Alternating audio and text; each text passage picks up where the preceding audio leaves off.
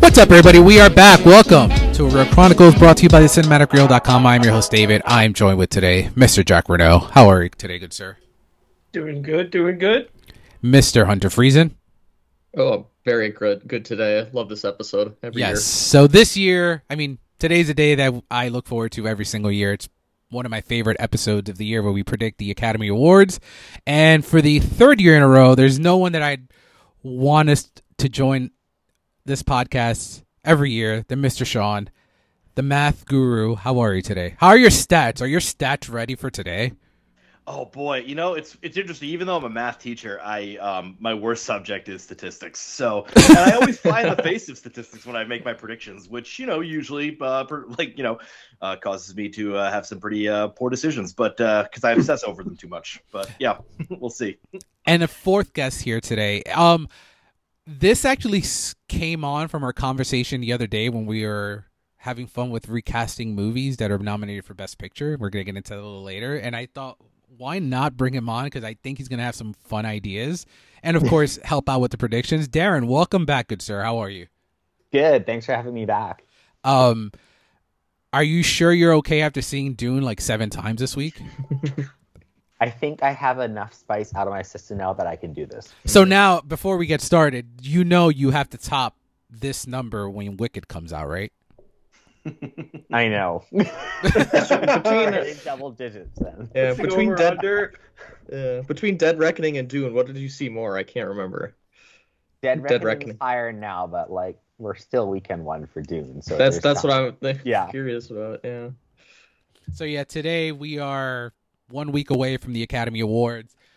Usually a lot of these podcasts that I listen to doing Oscar predictions go 4 or 5 hours. This is not going to be one of those because we are not going to sit and talk about any other potential Best Picture winner because that's not going to happen. So we're going to have fun today, but we're also going to be realistic on a lot of these categories. Not a lot of news to cover this week except one little thing that irked me. So it's been announced that the acting categories at the Oscars this year will be presented in a similar fashion to the 2009 Academy Awards and I believe 2010, where previous Oscar winners come out and give a spiel of each nominee.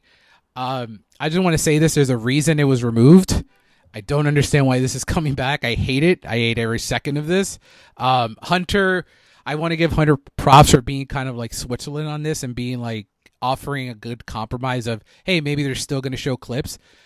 I look back to 2009 where Heath Ledger won the Oscar and we have Kevin Kline just talking about his performance. How about you just show a clip of Heath Ledger in The Dark Knight? Like, just I want to see that. So I'll start with Jack. Did you originally like it? And what are your thoughts on it coming back? I was kind of always just I don't know, I guess indifferent to the idea because on paper and just kind of in execution at the same time, the idea of it is cool, getting to see old Oscar winners together, but for the sacrifice of the clips, I'm not so sure. And YouTube does, I don't think they'll usually have the full clips in YouTube videos. They'll trim them out sometimes. So maybe they did have the clips. I was only 8 when those Oscars happened, so I don't recall. But they could prove me wrong when they do it, and they could just combine them both and have it actually be a really nice tribute. And I know they've been announcing the presenters, and now with that in mind, I'll have to kind of be looking for the combos because I haven't really looked at who might be in the mix for those 5 or so. I do think if they're going to do this, let's have fun and have Hilary Swank present Annette Bening just for the lulz. Oh, mean. Hunter, what about you? What do you think? I think, if you could make this fun, you could just have the 5 presenters out, because it's always fun to see 5 previous Oscar winners up on the stage together, and they announce the names and all that. That's really fun. I like that. And then you do what they did for the, I guess, 2020 ceremony for the 2019 movies, they had like a clip package of like a minute long that combined all 5 nominees, and then they read off the nominees' names, which is a little extraneous at the time. But if you're gonna go extra, go do it. For sure. And you made a good point of like, hey, I guess if they're gonna do this, they need to not even worry about how long the show is gonna be, because this is gonna expand the show substantially. Yeah. I'm also personally like, I already know what the Sandra Hüller Oscar clip's going to be. I already know what the Annette Bening Oscar clip's going to be. I've seen it a million times. Let's do something different here, because I already know what it's going to be. What about you, Sean? Did you like it originally, or? I thought it was a cool idea the first year. Then the second year when they had like friends doing it, I thought that was an interesting thing where, me and my friend would just constantly imitate Oprah going, Gabourey Sidibe. Then it was, if you remember this in the Oscars for the 2010 films, they had just like the past winner who usually presents, of course. They had them just do a monologue about each person. Like, so Sandra Bullock was up there talking about those 5 nominees and going into like a diatribe of all 5 nominees, which that was rough. And so like that they definitely shouldn't have done. But I am a genuine clip extremist. We need to have the clips. The clips need to be in there. Not for nerds like us. Like yes, you're right, Hunter. We know the Sandra Hüller performance, but my parents have never heard the name Sandra Hüller before. So when they watch this, they'll they'll see that moment. And when I was like a young kid and I obviously couldn't watch all the movies, it was fun to see like the clips and be like, ooh, that person probably deserves it now. Ooh, that person probably, because I like saw like one of the 5 films, and so I didn't know as much. And so I think like clips just for that are great. But yeah, if you're gonna do a clip package, that's cool as well. That's fine with me. But you can't sacrifice the clips, and I hope by now they know that. It seems like sometimes they don't learn their lesson, but clips are just essential. And Darren, what do you think? I'm going to echo what everyone else said. You got to have some sort of combination, but if we have the right pairings and the right speeches pre-written for them, it could be a fun little change up. Yeah, the best part of the presenters list was seeing Al Pacino on there. Fascinating what he's gonna. Pacino and Michelle Pfeiffer. I was like, hey, look at that. I kind of just want him to do Best Picture. That was my thought when I saw. I was like, he's kind of like the build for like who they want for like Best Picture. It's like, and the Oscar goes to Oppenheimer. Yeah, there we go. Just you already scripted it. Well, no, be careful, because it's always a lot more low energy. I mean, I've listened to the Harrison, from the next Best Picture. I've listened to the Harrison Ford clip several times where it's like everything, everywhere, all at once. Pacino's just gonna be like Oppenheimer. Like, it's never like, unless it's Liza Minnelli, who's absolutely still bringing it for Coda. Unless this was the 90s where Al Pacino could do it, then you'd get that. Oh, God. Al Pacino on cocaine doing the Best Picture winner is just phenomenal. Braveheart. There you go. Or the English Patient. Let him do the English Patient. The English Patient. Ooh. Yeah. But no, yeah, it should be an interesting ceremony next week. Before we get into the Oscar prediction, let's get into some of what we watched this week. Jack, you had midterms. Did you watch anything this week? I had a couple of things. Back to the Best Pictures. I saw The Great Ziegfeld. Hey, Hunter, I have a question for you. Yes. Do you remember in that movie? At the beginning? Yes. Do you remember a certain character who's like a courier? Do you remember him? I think I'm going to try to say this politely. He has some mental deficiency, I feel like. I believe at some so, point. Yes. The way he reacts in one scene. Oh, yes. No, I immediately drew a line of his laugh being comparable to Amadeus. And no, that just completely took me out of left field. And I'll say, the rest of the movie, not really. Yes. There it is. Yeah, there you go. And it makes no sense in the movie. Exactly, yeah. The rest of the movie is about as like stale as you'd expect from a 30s winner. But, I mean, at least that moment was not present in other movies, so it has a bit of memorability. I finally got around to watching Poor Things. Hey. All I really have to say about it is just so much of a movie. Like, it's everything, pretty much. Like, it's weird, it's funny, it's gross, even thought-provoking, and we're going to get more into it later with a lot of these categories, but no, I think it's pretty great, and I'm glad that it did as well as it is, because Yeah, I'm just surprised they bid at it. And Dave, I will have to do a power ranking in the future of all the animal hybrids because Yes. I spent a lot of time thinking about those. I did an unintentional double feature rewatch of two Best Picture second placers. I rewatched Raging Bull and Cabaret. I didn't realize about doing so until after the fact, but yeah. I mean, any other year, I think those two would have been great winners. Raging Bull, more so. I think it's more for debate, but Cabaret, Dave, we'll talk more about that It's a good later. movie. It's a cute movie. Cabaret's It's not The Godfather, but it's cute. It's not the Well, Godfather. yeah, but Yeah. And man, if it wasn't for Willy Wonka going long, we could have had it in 71 and just had Cabaret wipe out the French Connection. Like, Now Dave that's singing a good all world. fire That's a praise. world I'd like to No, live in. That's no, what I no, would have no. needed. we'll get to a French Connection. That's top tier. That's up there. And then another Best Picture winner I rewatched, Braveheart. Man, yeah, justice for James Horner and John Toll, because I think they both deserve better movies for them both doing great work on the score and cinematography. Even just like inaccuracies and all that aside, I think this just really overstays its welcome and has not aged well. And Really bitter about Apollo 13 on that one. Like, just Mhm. I Yeah. can't stop being bitter about Apollo 13 The on that best one. movie So of tough. 1995 wasn't even nominated in any Yeah. fucking category. Oh, Heat. Yes. Yes. Yeah. That still doesn't make any sense. and yeah, that was what I got too. Hunter, what about you? Okay.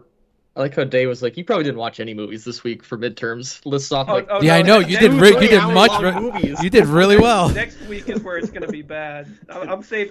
Yeah, and I did not get to Dune Part 2. That's my spring break tweet. My spring break treat to myself once I'm done. So. Okay. Spoiler There you alert! go. It's a good movie. Yeah. Oh yes, and worth the drive to IMAX, I hear. So I Yeah. Oh, yeah. anticipate it greatly. Yeah. Okay, so this week I watched Spaceman, the Adam Sandler movie on Netflix, which was fine. It was fine, you know. I said in the group chat, I said it's poor man's Ad Astra, and which I love Ad Astra and I love Max Richter as a composer, so you get a lot out of me. But yeah, it's pretty forgettable and just not much at the moment.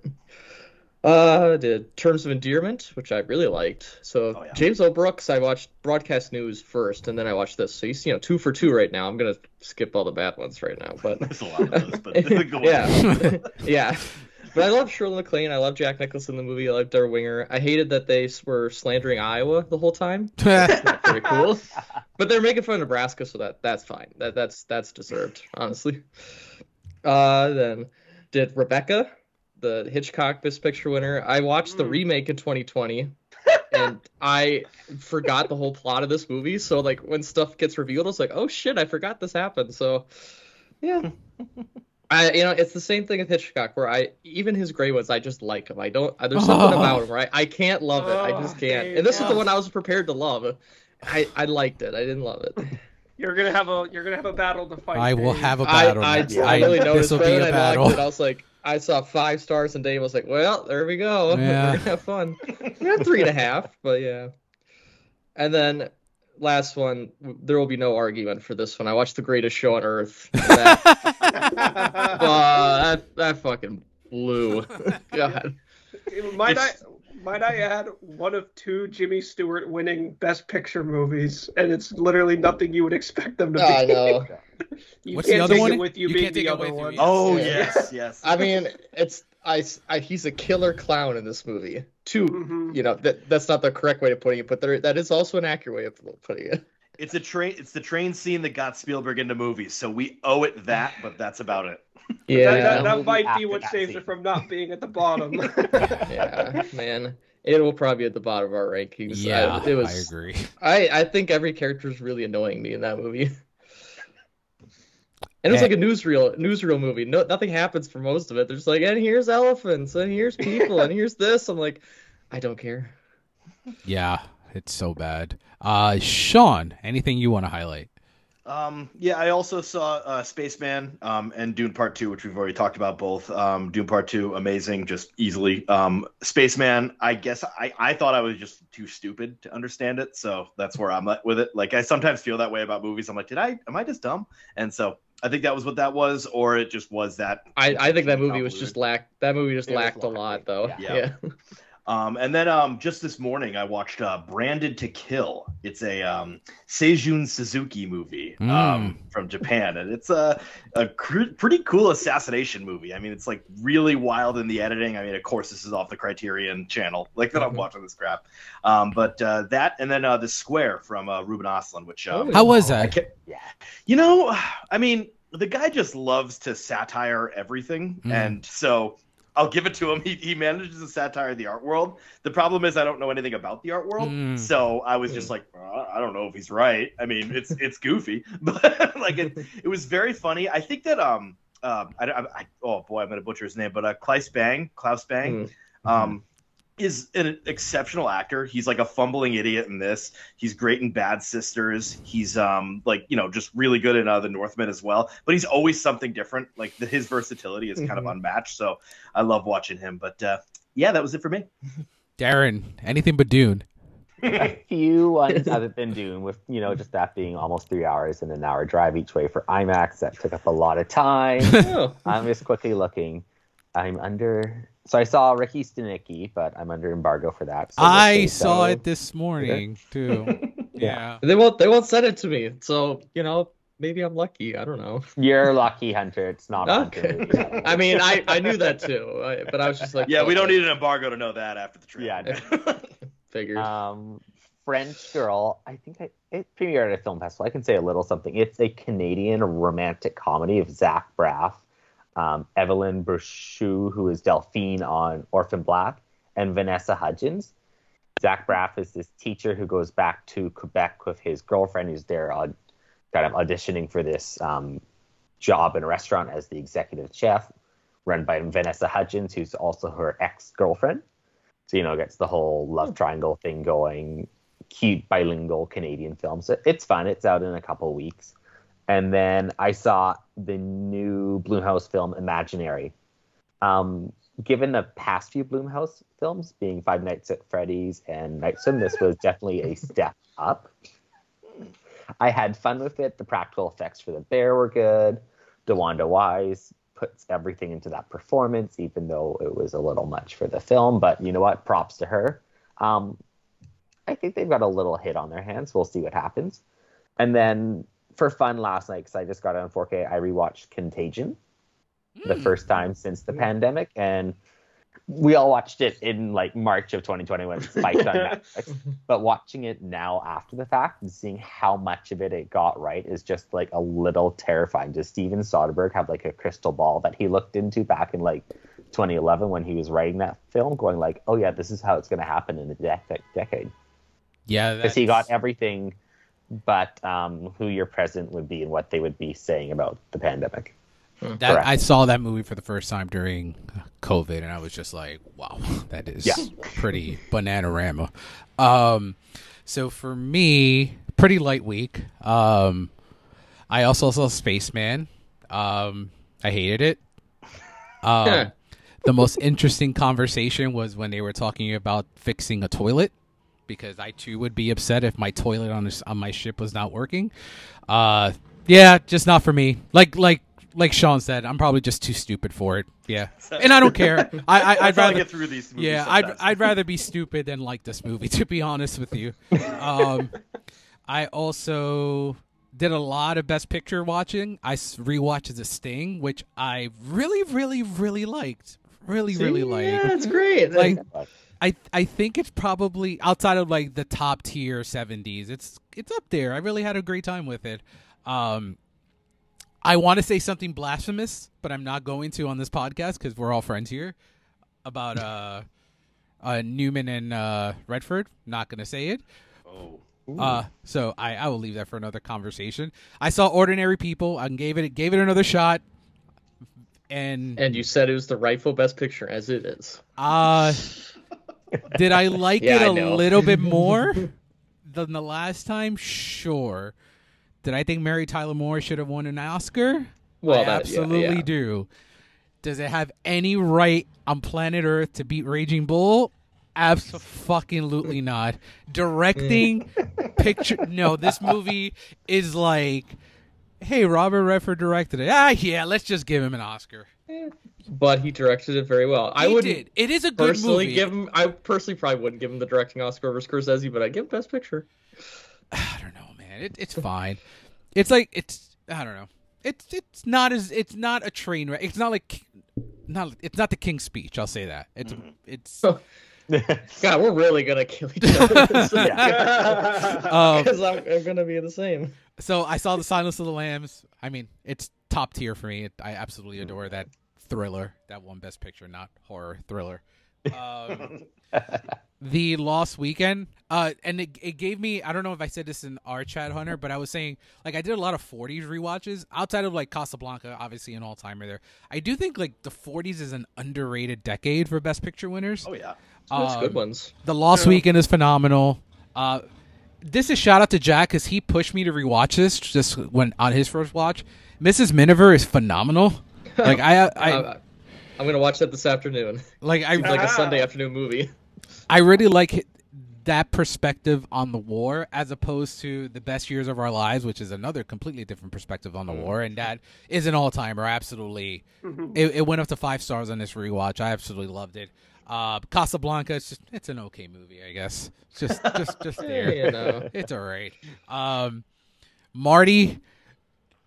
Hey. I love Marty. Come on. Yeah, see, he's right. Marty So is I was at great. 2.5 stars when I first saw this movie. The first thing, so here's where I was. The first time I saw it, I'm like, yo, Marty would be the worst fucking Tinder date. Like the absolute worst Tinder Oh, date. definitty, yeah. It's the whole point of the movie, though. That Here he I go changes. again. Then he's like, why that don't is you? me on a date, though. The scene, Sean, the scene where he's like, where she doesn't want to kiss him, and he's like, "Why don't you want to kiss me?" I'm like, bro, But he's learning. He's been conditioned to fucking think that the whole incel movie. in a half, man. Just You know, I just realized I haven't seen that movie in a very long time, so maybe I should see it since the Me Too era. like I'm watching it, and I'm like, bro, just get on Ozempic, you lose some weight, get some braces, fix your teeth, yeah. you'll be all right. That's all you need, and you'll get whatever you want. But all jokes aside, he looks like he's a great butcher. So for that, you get 3 stars, 3 wonderful stars for me. I really don't. I mean, it's a fine movie. I don't. It probably had no competition though that year either. What was that, Oh, like no. 56 or 55? It was Oh. probably the best of the bunch. We covered it when I watched it. I don't know, a month or 2 ago. Like that was a terrible lineup of like I had not heard of 3 of these like 5 movies nominated for Best Picture. And then the last 2 I saw yesterday and finished this morning. Schindler's List. It's, I mean, what can you say? It's just Spielberg just doing mediocre directing and stuff. Yeah. And then Lack speaking, of immersive, Yeah. like no emotional investment at all in this movie. Speaking of little to no emotional investment, no scope, just like mediocre at his finest is Lawrence of Arabia. Just I don't know what David Lean, that guy, I don't know, whatever. I don't know what he was doing there. Jack's looking at me like, bro, you better fix your face and say what's right. Even when we know no, you're I'm joking, it still hurts. Yeah, no, I just heard that name and the music just started playing in my head. I was like, yeah, no mention to Maurice Jarre's okay score. Like, Yeah. Who's this guy we named the whole category after? I don't even know. Nothing makes me happier than like in 2024. And I told Jack, this is the first time I saw the 4K of it. It's actually split into 2 discs, which is like for me as like an old school 2 VHS box guy, I'm like, all right, that's just phenomenal. Let's just do that. And then I saw Dune again on IMAX, and it's as good as everyone. It's just so fucking good. It's just so good. And that is. Oh, and last night I saw Batman '89 with an orchestra. That's awesome. Batman '89 is one of my favorite movies of all time, and just seeing like an orchestra just cooking like Elfman's score is just so phenomenal. I had a conversation off the line with Jack about the harp, and just like the lady playing the harp was just like the best part of the entire performance. She's just like 20 minutes maybe the entire movie the harp was used, but when she was going, she was like going hard. So shout out to that. And that is everything I got. So let's get to why we are here, to predict the 96 Academy Awards. It's been an interesting season. I think despite the fact that some categories are sewn up, there are some that are a little bit less predictable than last year. I think last year overall felt more predictable as opposed to this year top heavy. It feels like set. What do you guys think? Sean, I'll start with you there. Yeah, I mean, I look at this and I had just certainties at the beginning of this Oscar season that are now complete backseats. Like, we're going to talk about specific categories, but it's weird that Bradley Cooper isn't like a front runner to win Best Actor. Yeah. Considering, like, I'm not even talking about shoulds, just considering, like, it's the heavily made up performance. He's due for one. Like, the guy now has, I think, 12 nominations, 13 nominations. Like, so it seemed like that was like, I had that as a certainty. And then all of a sudden, Cillian Murphy and Paul Giamatti show up, and they become the not anymore a neck and neck race in my opinion. But it was nuts that like those kind of things would derail it. I mean, I was thinking stuff like, Charles Melton would be the front runner and then doesn't even see the light of day in the nomination. So it's been one of those where now it's predictable, but a while before this, I wasn't totally sure of what was actually going to take the place. Jack, you agree? Yeah, no, completely. I just kind of like, we've talked about one, like, we'll talk more about categories, but I know like the screenplay categories like gave us a lot of discussion points, but I think now we're pretty much like on the same page. And then like a lot of these other categories, like there are definite like front runners and such, but I mean I think there are other ones that maybe we would not be surprised if they pop up on Oscar night. So yeah, I'm excited to get down into these. For sure. And Hunter, agree as well? Yeah, I think my point sticks more with the nomination. Going back to when we did our Best Picture predictions for the nominations, that it was literally just 10 movies the whole season. We didn't have an 11 or 12, really, when it came down to the wire at that point, which, last year we had Babylon in there. We had The Whale in there. We had probably something else I'm forgetting about that didn't make it. And this year it was pretty much, here's the 10, but mostly here's the 5 for every other category. It was pretty much down the row the whole season, and that's kind of formalizing with the winners, where there's one person or film that's going to win in about 18 of these categories, and there's some that are split between one or two of them. Mm-hmm. And Darren, agree? Agreed, yeah. All right, awesome. So let's get to this. We're going to go start from the shorts and work our way up, because the shorts are basically because we're sickos. Let's do this. Let's make or break our Oscar pools. Who do I want to kick this off with? I think you know which one you want to give me. Yeah, don't worry, you're getting that one. All right, Sean, you're the mathematician here. This is going to be an easy breakdown for you. Animated short film. The nominees are War is Over, inspired by the music of John and Yoko, 95 Senses, Letter to a Pig, Our Uniform, and Pachyderm.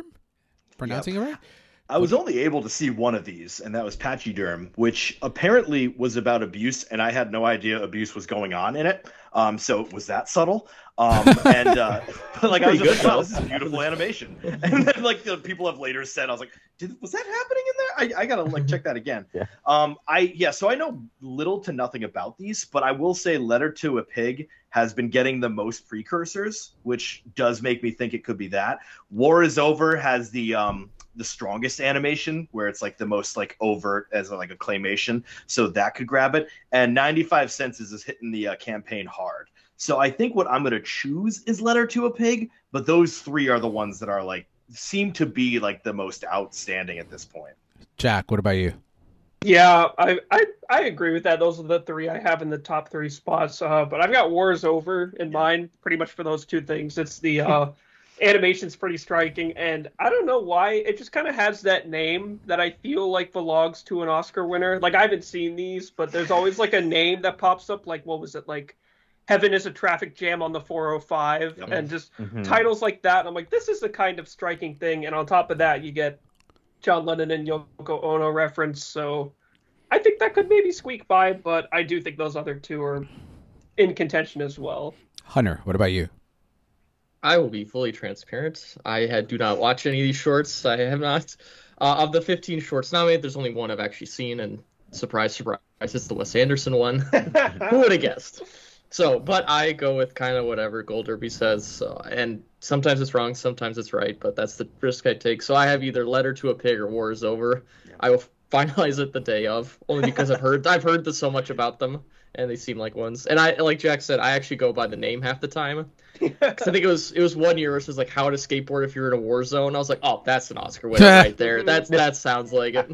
And it's exactly what I'm going to do with the documentary short film, actually. And Darren, what do you think here?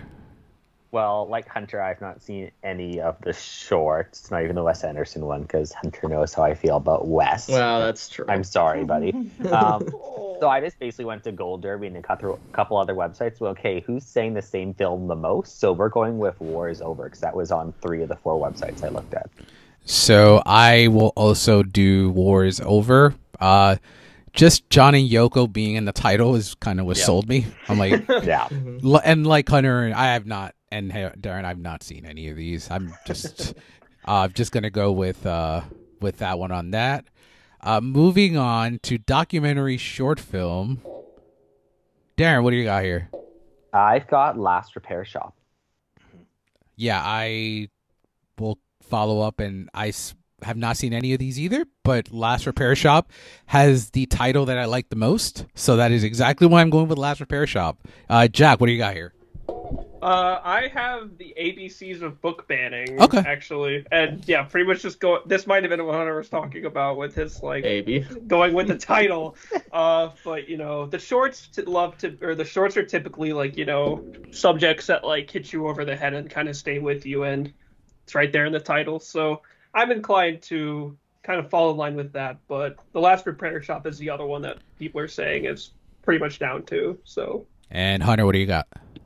Yeah, I have the ABCs of book banning, but I've seen a lot of people like really not like this documentary short. So there's that's the thing. But at the same time, it's more in the live action short category. They've never had bad shorts be this reason they don't do it. What was that one, that time loop movie from a few years ago, or they had that Skin one from a few years ago? Those were both really bad, but those were live action shorts. Doc's a little bit different, so I'm going with ABC's of book banning right now, but I have noticed that nobody likes it. So at some point I might have to change.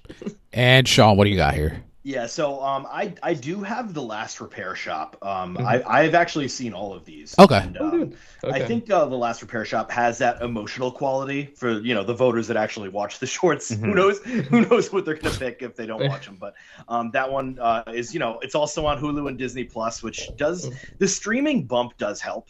Whether it's for like, you know, back funding for campaigning or accessibility. I know every Academy member has their own streaming service, but if like if it's on its own streaming service, it's more in the cultural ether, and so they hear more about it.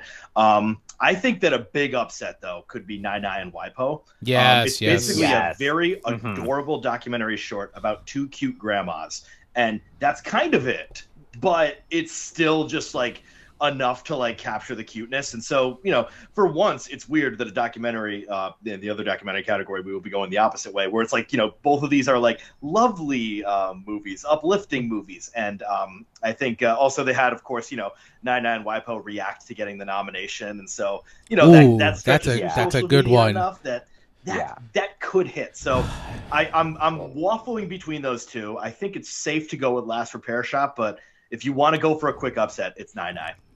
You may have swayed me there. That's a good sell right They'll there. put him on stage. I mean, come on. Like, come on. And if that happens, then while they're promoting, I know, Dave, you saw this, but Dee Dee from Sundance, if that Nai Nai and Popo wins, they can go from Academy Award winner Sean Wang for Dee Dee, which will sell that movie, which is you both may have just changed my vote here. Yeah. Could this be the most in-depth conversation we have about changing people's minds today? I wonder. This is why you have me on here, because I know this bullshit. This is good. This one's good. I watched the video of Nai Nai and Waipo reacting to their Oscar nomination. All right, Jack. Best live action short. Is it going to happen? I want it to happen. I want it with all my heart to happen. However, I am not going to predict with my heart. And as I said earlier, I feel like it's typically like the strong subject matters that typically win in these short categories, and I just don't feel comfortable predicting Henry Sugar because of that. So I've got red, white, and blue currently. I think it's one that centers around a timely theme about like crossing state lines for abortion. So Oh man. I think yeah, literally. So and that there have been multiple occurrences of that recently, and it's also just been kind of scattered success for these big name people in the shorts categories. And obviously Riz Ahmed won his, so I do think there's somewhat of an argument that the fact he did get in, despite being maybe like the most populous of them, is kind of a statement. And you mentioned, Sean, that it has the streamer funding behind it, which also helps. But I would rather go for the equality of either being happy that I'm right or being happy that what I wanted to win won. So Wes, I'm rooting for you, but I can't predict you for the time being. Alrighty, Hunter, what about you? Well, I'm gonna stick to my guns and predict Wes Anderson here.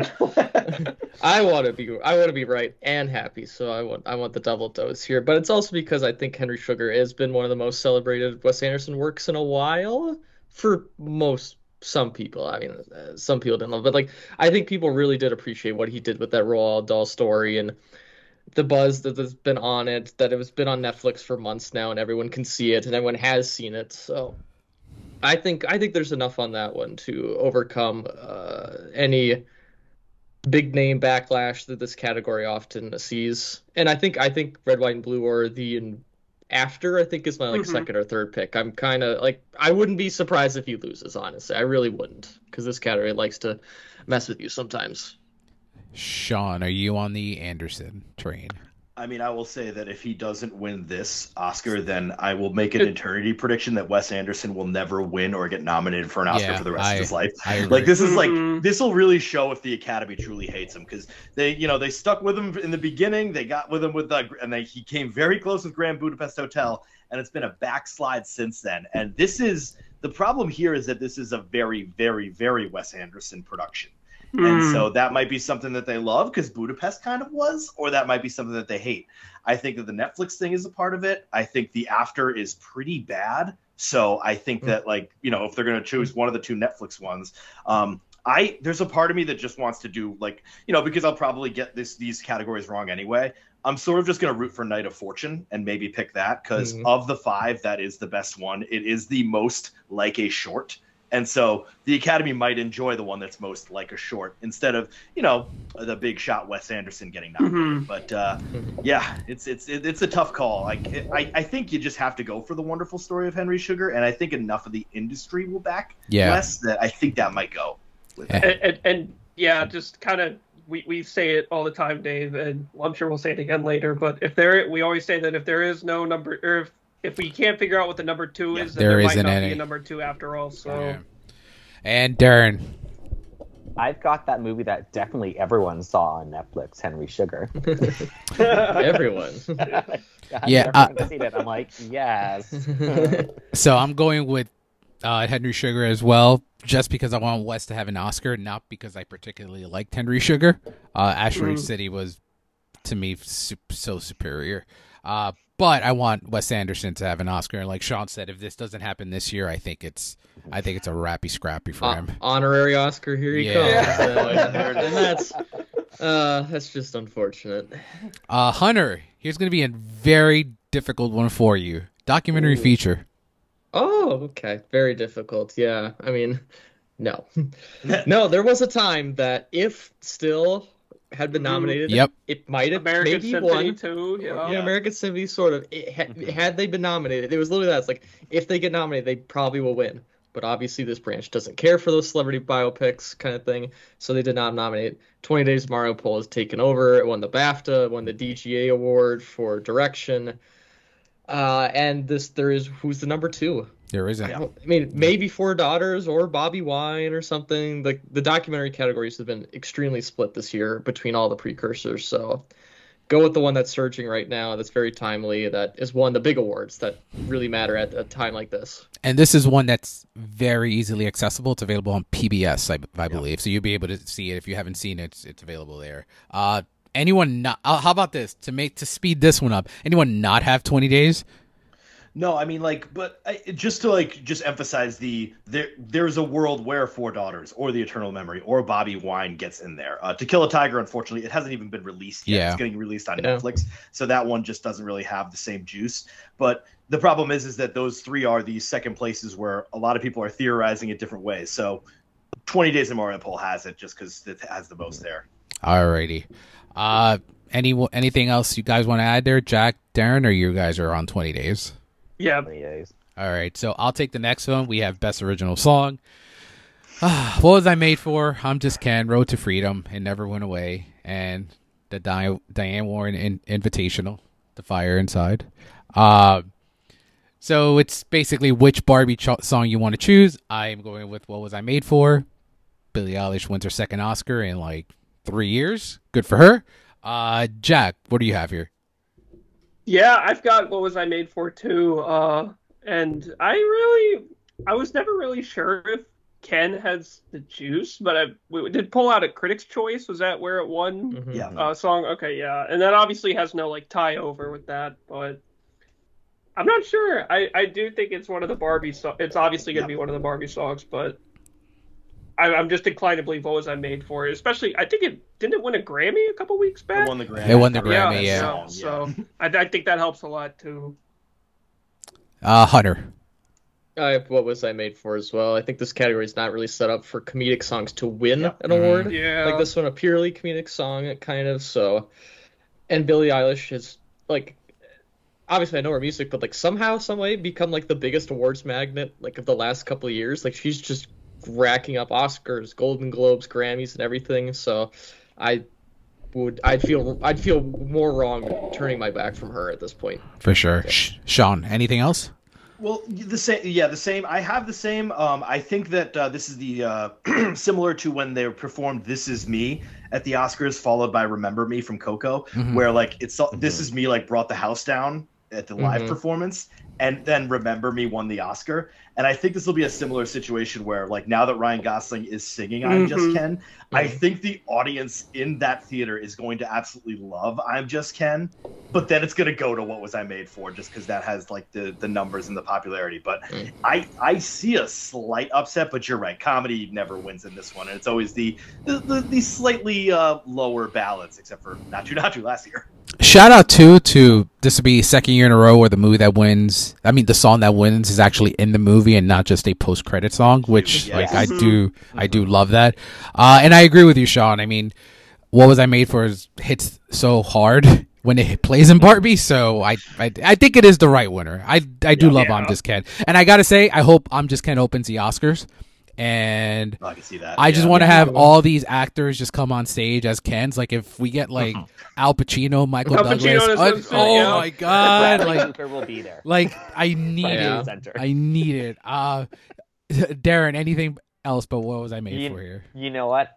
I know it's going to be What I Was Made For, but I'm voting my heart. I'm going I'm Just Ken. Like, go for it. Yeah, go for it. Do it. All right, Jack. Next category is going to be another tough one, but I think you have the talent and the ability to get this done. Best Original Score. We're looking at 2 for Ludwig, aren't we, gents? Yep. Oh, yeah. Nice. Yep. Yeah. All right. Well, it's Oppenheimer. I'm sorry for everybody else, and a lot of really great competition, might I say. Even Robbie Robertson, rest in peace. That would be an incredible win, but I don't know what else there is to add. It's the score of the year, and I'm pretty sure even the Grammys reaffirmed. So, it did win a Grammy. Which I was like, okay, that kind of just like also impressive. So I think it's one of the best winners we've ever gotten in this category. I was gonna say it's probably my favorite. Well, it hasn't done it yet, but if it does so, it will probably be my favorite winner in like a lot of like recent time. Nothing else comes to mind.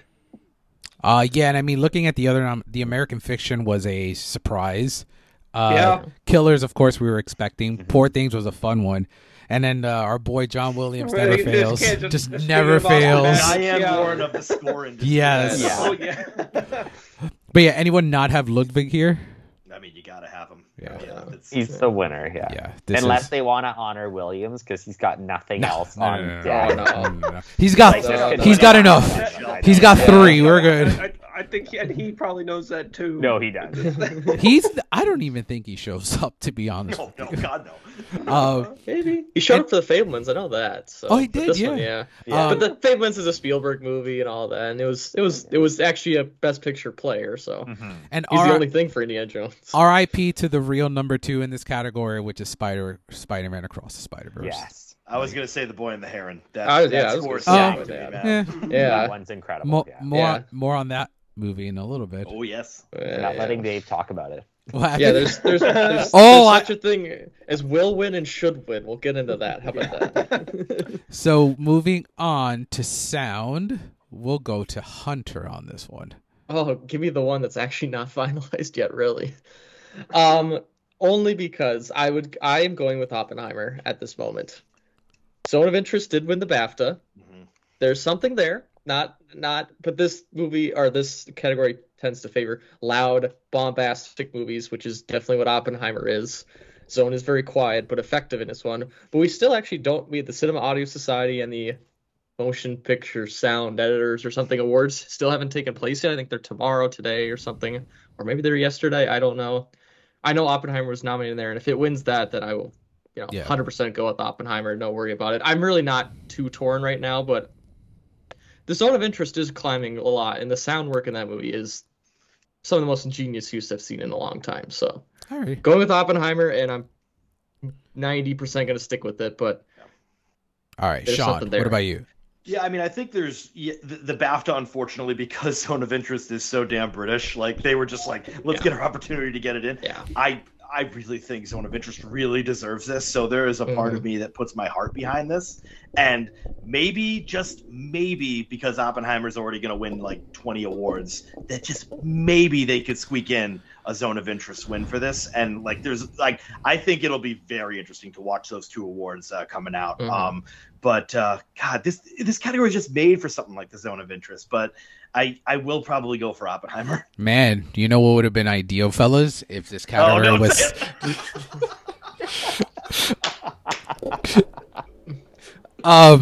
if this category was I don't know. Here's a wild fucking idea. Split and we could honor both films. Just well, which one would you give? Which what? goes which? Oppenheimer goes editing, I think. Editing, yeah. Mixing for Zone of Interest, yeah. Either way, we both. I'd go the opposite way sometimes. See, I don't know what either of them meant, so I was always happy. It's what I think and what I want is 2 different things. Because I think the sound editing, all those different sound. Well, I guess the different sounds in Oppenheimer are really cool too. Nobody knows what those 2 meant. I know what they mean, but I just don't know what to pick. But it would just be like, hey, the 2 best sound work of the year gets the Oscars, and we can move on, and everyone will be happy. No, but, one of them would go to fucking Maestro, though. No, like, it's music! true. That is true. But it would be a good win. I do remember with mixing, it was always the musicals that got mixing for some reason, like Whiplash. And then the one year I remember that Hacksaw Ridge won it. They just flipped them around.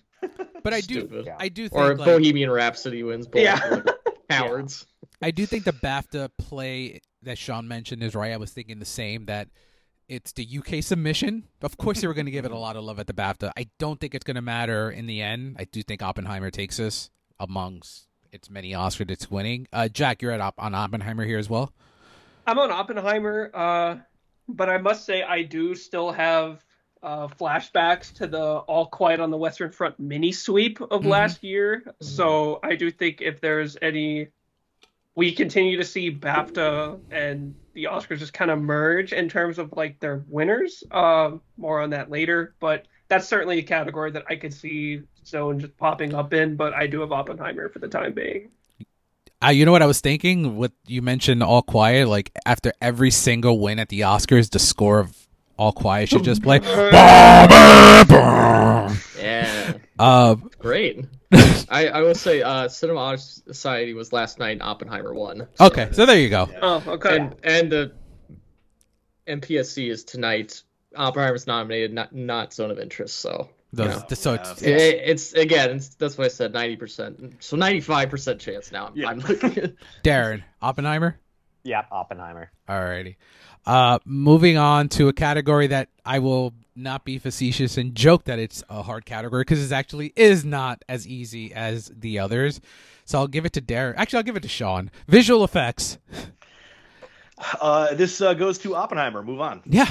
So what the hell happened there? This is like the cinematography with Top Gun Maverick last year, where it's like that's the lead. What are we doing? So we have the creator, Godzilla -1, Guardians of the Galaxies, Mission Impossible, Napoleon.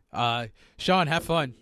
Yeah, like I don't know. I mean, I'm on the internet, so I guess I'm supposed to pick Godzilla -1. But like everybody is saying that. I think that there's a world where they're outsiders in the industry. I don't like. I see.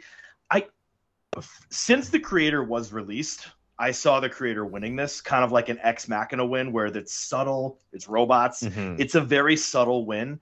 I guess if I was gonna pick just very quickly Napoleon, possibly. But Napoleon just really doesn't have a lot of juice. It was kind of a shock that it got nominated for anything at all. I'm really going with the creator here. I know that it's not an enthusiastic pick, like in terms of like the actual movie. People didn't really get behind and love, but I think everyone was agreed on how good it looked. So I think you got to give it to the creator here, but it's not as easy as yeah. Jack, what about you? I'm siding with the creator as well, and I'm so happy you brought up that 2015 comparison because that was exactly my thought as well. I do hope Godzilla can pull it out just because I think it is such an achievement they were able to do that much with so little, and really a statement to the $100 million movies are like, look what we can do. What are y'all doing? So it really is between those two.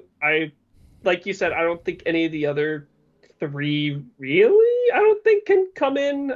Maybe Napoleon. I mean, that's kind of surge in popularity. I don't know now that like the whole Academy is voting for everything, but I'm kind of leaning towards the creator just for that same reason too, of kind of sublimity of it all and kind of blending in with like almost realism almost. Hunter. It's kind of funny. We know it's going to win in a year from now, but we don't know it's going to win in a week from now. It's a lot easier than we just say what's going to win in 2025. Like we already know that one. But yeah, it's funny. Oppenheimer wins CCA, Poor Things win BAFTA. Oops, none of them are nominated here, so have fun with this. I probably am going with the creator as well, only because it got a pretty clean sweep at like the Visual Effects Society Awards. Not that that's some huge precursor that is going to totally shift my thinking over, but it's something. And right now, I kind of just need something to pick something. So it's between that and Godzilla -1 because that one actually has a lot of passion behind it. And if the creator wins, it will be probably the like least talked about winner in so long. Yeah. Because nobody cares about that movie. Even though the visual effects are great, it's just one of those for most of these winners recently have been big movies or like best picture kind of style movies or something, and this is just a So that puts a little wrinkle in it. And Darren, what do you got here?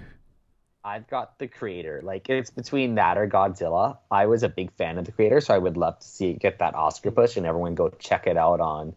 I know it's on Disney Plus up here. If it's Disney Plus or Hulu down there, like it'd just be nice to get some people to watch that because it got done dirty in its marketing campaign and no one saw it. Yeah. I was on Napoleon until it didn't win anything because it was nominated. I thought it was going to win BAFTA. Napoleon. Sorry. And then I don't like Napoleon, so the fact that like I was going to go for it, I was like whatever, but it didn't win at all. And then once the creator won the Guild, I was like, I guess I'll go with the creator and hope like you guys for a Godzilla upset. That kind of would be the one of the funnest moments of the evening. Mm-hmm. So, moving on to best makeup and hairstyling, we are going to go to Darren on this one. Well, there's a clear winner. There's possible upsets that could happen, but this is Maestro's one award. Like the work there on Bradley, the tournaments, and Leonard Bernstein is just unparalleled. So, yeah. Yep. Sean, where are you on here? it's just like it feels weird that Cooper's not a runaway hit. It feels weird that like Maestro isn't like this like solid, definite, without a doubt winner. And people are like, well, it could be Golda or it could be Poor Things. A lot of people are saying Poor Things, and God bless it. Willem Dafoe does look pretty freaky, but it and also the Academy does go for the overdone thing sometimes, and that is Willem Dafoe's face.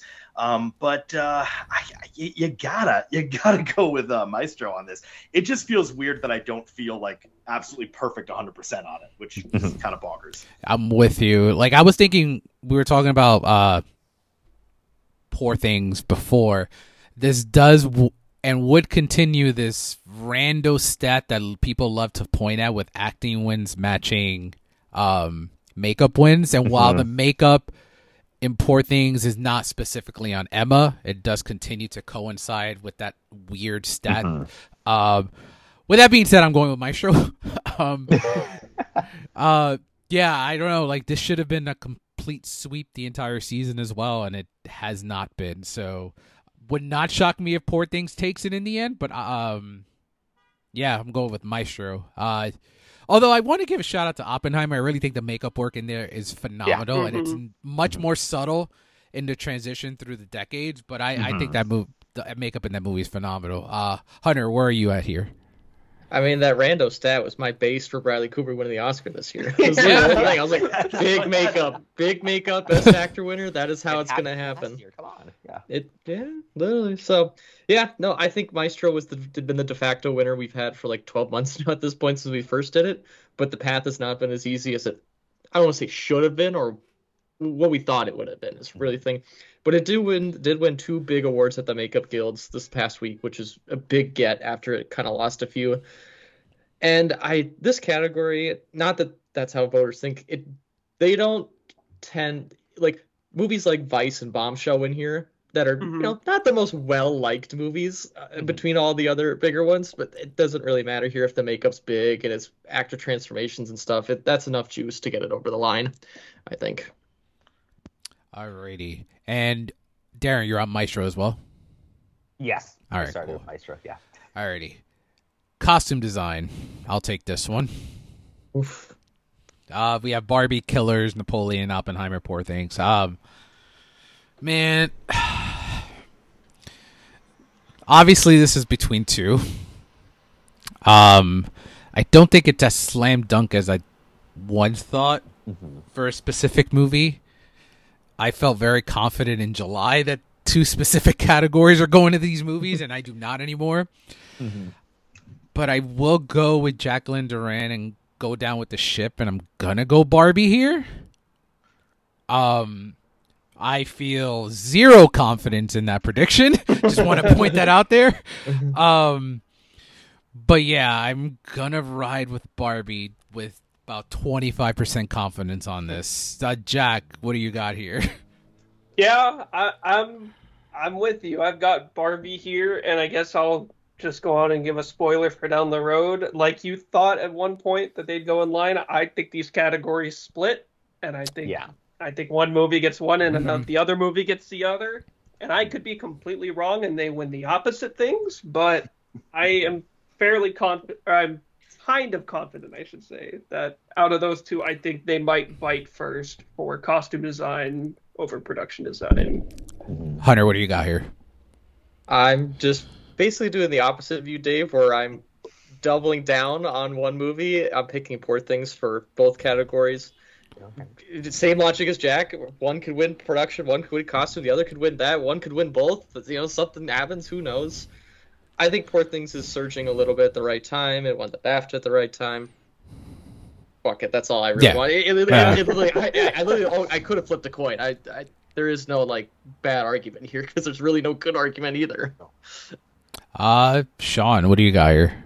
There's this really silly narrative going around where it's for against Barbie that says well, all of those outfits have already been designed for Barbies, and I'm like, well, that's the case for a lot of history making kind of stuff, and so it just seemed like this weird case against it. That being said, it it's about the most for me, and so Barbie is definitely my very close second place. But I think Poor Things just has the most, and Oscars often go for what has the most. And once again, though, this is a real dead heat, and I look at the other ones. It's kind of a bummer that Killers of the Flower Moon isn't going to grab this one. Yeah, because those costumes are really that like barely eked in a nomination, and I was so surprised by that because that has some great costumes. But I'm gonna go with Poor Things, but just like everyone else here, I don't feel good. Yeah, Darren, are you split the tie? Because right now it's 2 Barbie, 2 Poor Things. We're going to push Barbie ahead to our winner, but like you, Dave, I'm at like maybe 40% confidence on that one. I'm like, you know what, with the split, I feel better in Barbie in costume, but like, we'll find out what happens next Sunday. Jack, production design. That was a very quick. To recap what I said earlier, I do think this is between Poor Things and Barbie.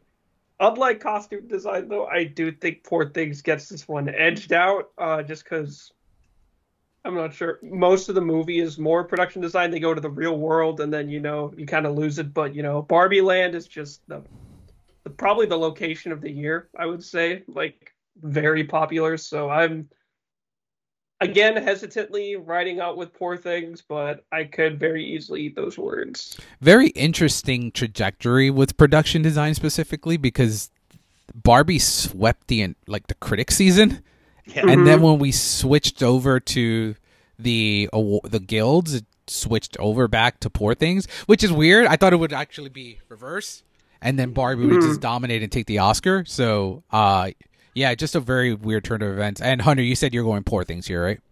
I'm going Poor Things in that it's won the major guilds and precursors for this one, which is what I'm going to use to break up the dead heat. And I'm also, same with costume design, production design, this category tends to favor more historical movies, period pieces and whatnot. Not that that's a reason people are voting for it, not that isn't going to happen here, but it's one extra little motivation I have to vote to pick it.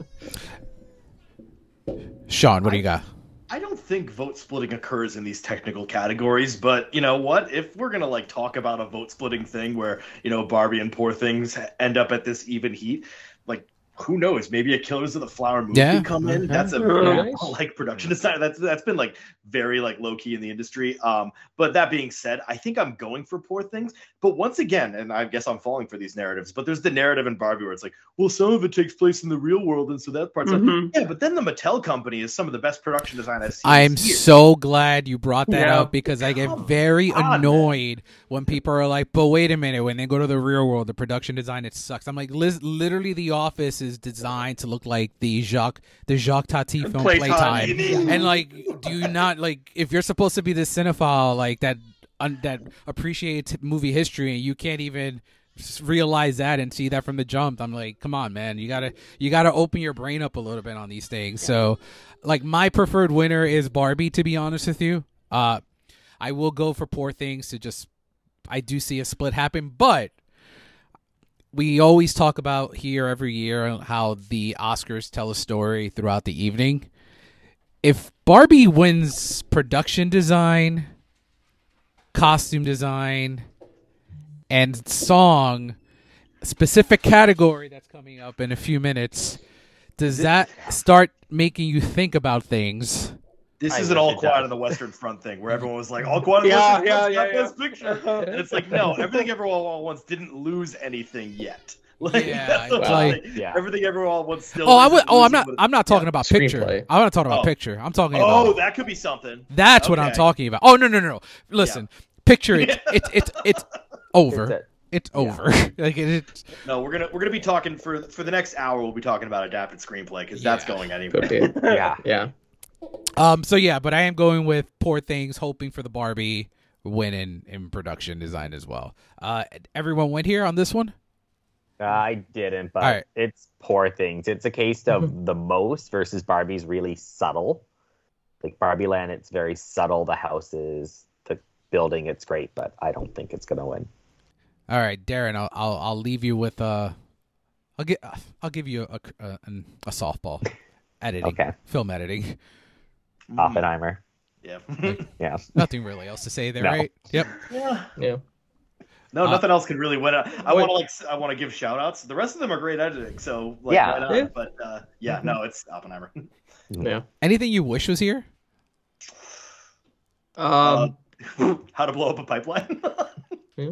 Yes, I would say Zone of Interest is mine as well. It's in my personal lineup because that movie really just takes you for a ride with every edit the whole time. But I wouldn't kick anything out. Well, maybe Poor Things, but like I got nothing against that movie either. So you can only have 5 slots. That's what it is. Jack, cinematography. Okay, Oppenheimer. Yep.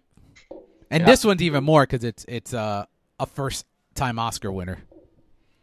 So, and also like he like they were honored together, Nolan and Hoyt in Dunkirk, and some people thought like that should have been one that they should have grabbed. And so I mean Hoyt did Nope last year, which was like also like a very underrated cinematography. So I think he's going to be due for the win here. Yeah, there's one of those.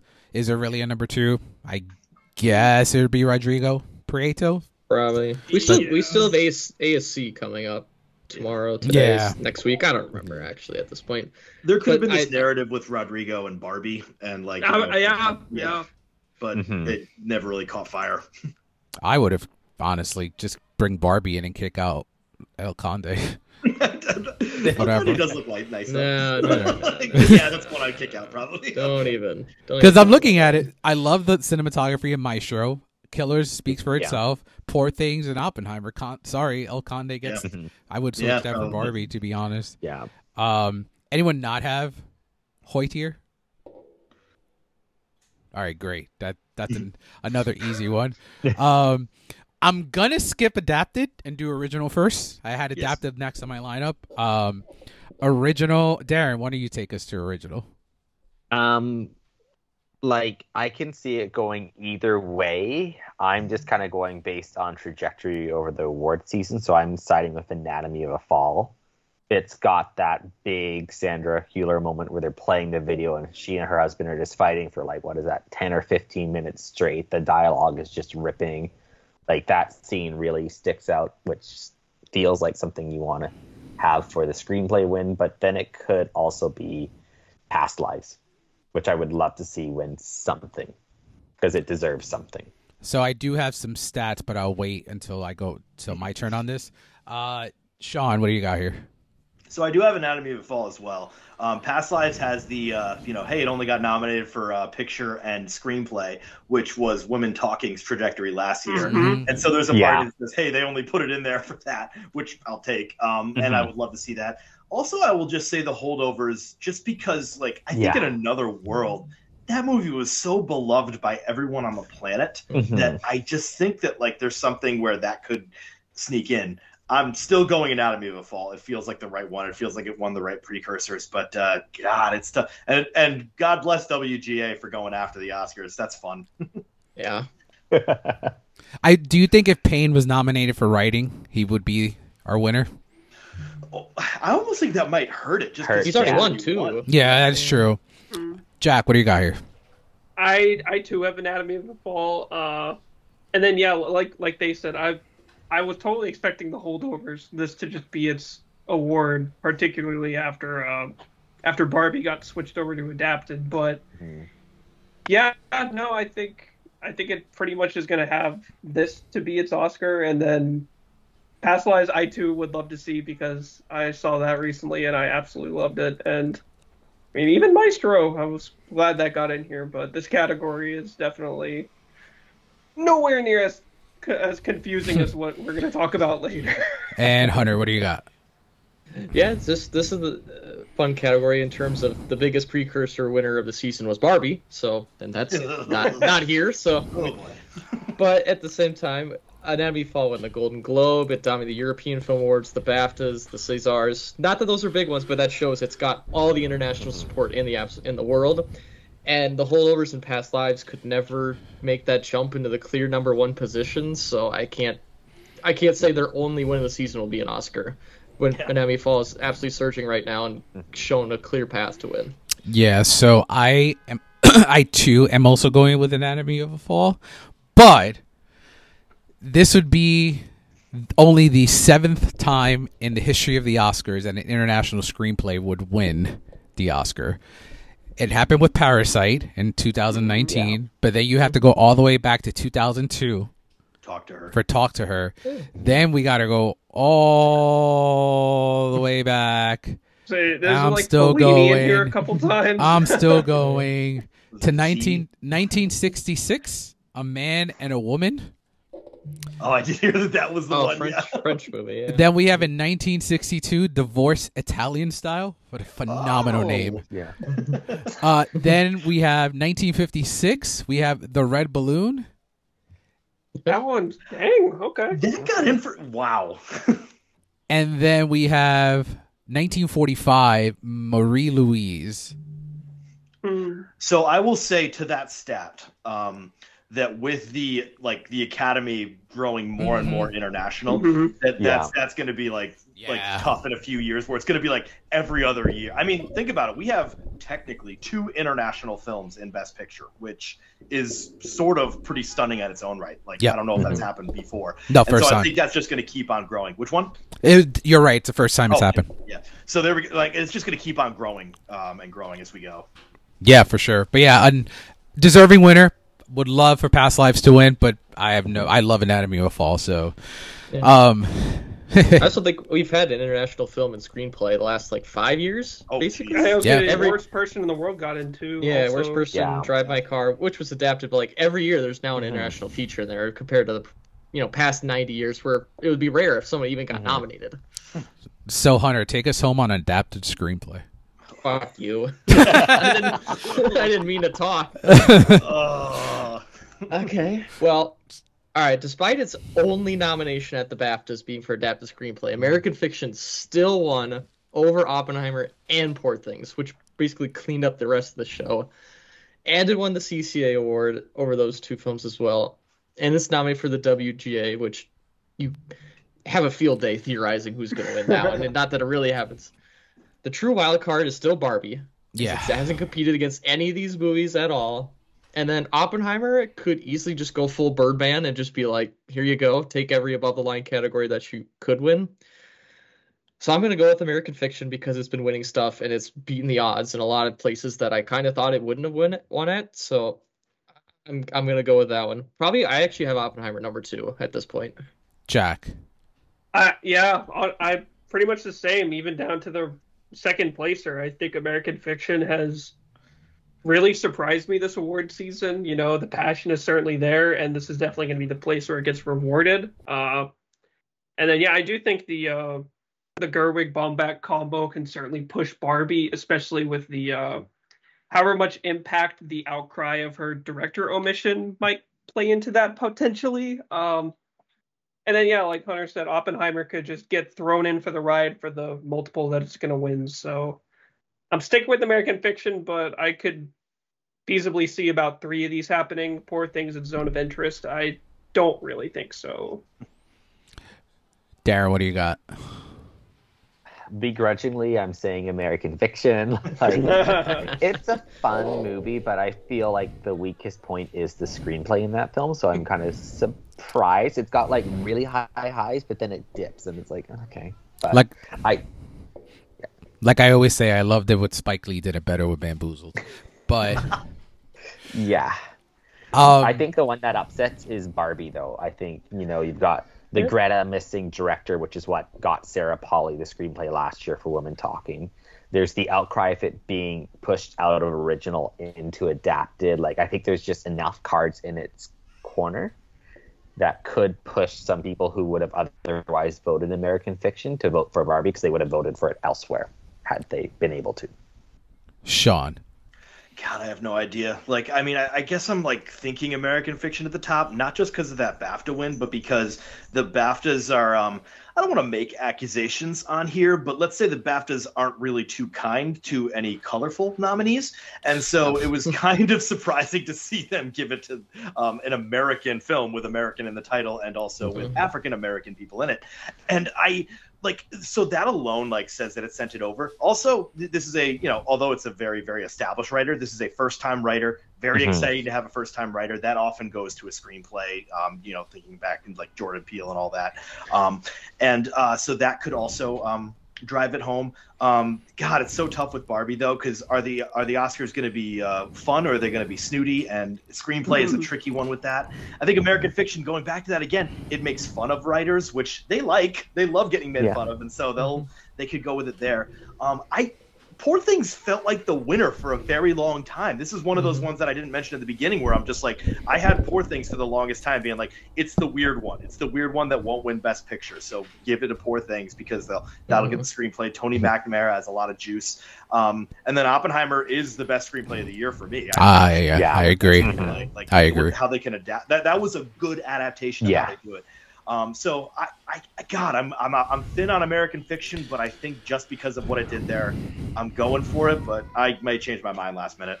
Alrighty. So, I always do something ridiculous on these predictions. Zone of interest. Yeah. So last year I was the only one on here that picked Jamie Lee Curtis to win the Oscar, and then I was getting eye rolls from everybody on here. All right. Was it mostly because she won the SAG, or was it because she starred in Halloween? Is that what was half your reason? A little bit of both.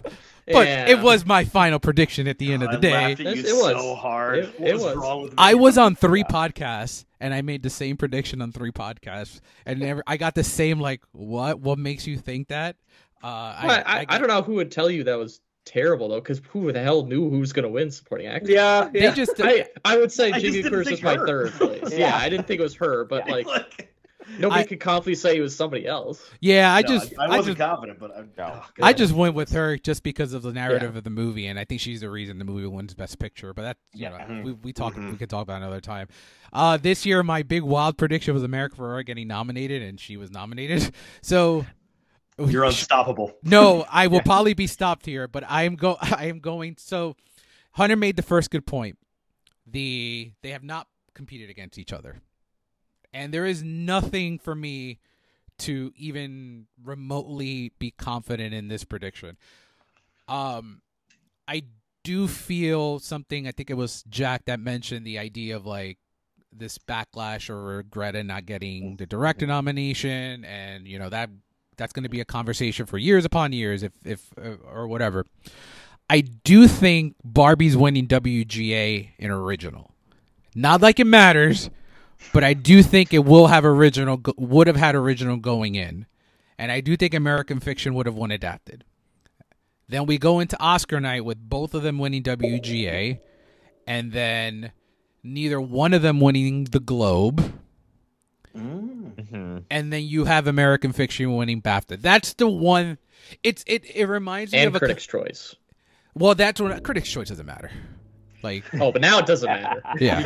You want to make an argument. Well, no, I've never thought that Critics' Choice mattered, because I've gone on this podcast even as opposed to the couple of weeks ago where I said I thought the Giamatti winning actor was one of the most laughable things you could possibly imagine, because he wins Critics' Choice. Everyone thinks, oh, Paul Giamatti's going to win, but win lead actor. I'm like, since when do people care so much about Critics' Choice? It's never been a precursor that I care more about the Globes than I do Critics' Choice, to be honest. Critics' Choice is the organization that tries to predict the Oscars that wouldn't even give Michelle Yeoh lead actress last year. That's what I think about Critics' Choice. But what about when First Cow won Critics' Choice and then went on to get 7 Oscars, including Best Picture? So it's should have. like you get debating is one thing, and I do agree, like Hunter, what you're saying. Like, am I using it as part of my argument right now? Absolutely I am, but that's also like based on fact. I'm not trying to switch the narrative around of what Critics' Choice really is. I mean, the year Parasite won Best Picture, that was it was the best reviewed movie of the year, and they didn't even give it Best Picture. They gave it a Once Upon a Time in Hollywood, because they want to predict the Oscars. So in turn, I'm not using Critics' Choice because Barbie won original screenplay at Critics' Choice, so I'm not going to use that as an argument either. So I'm going to go with Barbie. I'm going to just say I'm going to write it out. I'm going to go with Barbie. I'm going to say you guys may be right. I'm going to say you guys are likely right on this one, as opposed to last year. I will say I felt more confident with Jamie Lee last year than I am with Barbie this year. However, I feel that it just feels like an Oscar moment. I look at I'm a very big fan of going back and looking at Oscar clips on YouTube every year, and like I love watching old wins. And this win for this movie that had no right to even be here, a lot of people forget. Like, I'm not one of those guys that's gonna be like, "Oh, Barbie should win every single award," but the fact that it's here, that movie is an 8-9 time Academy Award nominee, and that is just an accomplishment on its own. But a part of me thinks that's the win for it. That's a fair point as well. That is a very fair point too. Yeah. I do think the movie, the people that like it have their, justifications. The people that don't have their justifications too. I do think the screenplay is a very strong point of that film, and a lot of the emotional beats work because of the screenplay. Even down like the comedy moments, the emotional moment, everything is based on Greta and Noah's work on that.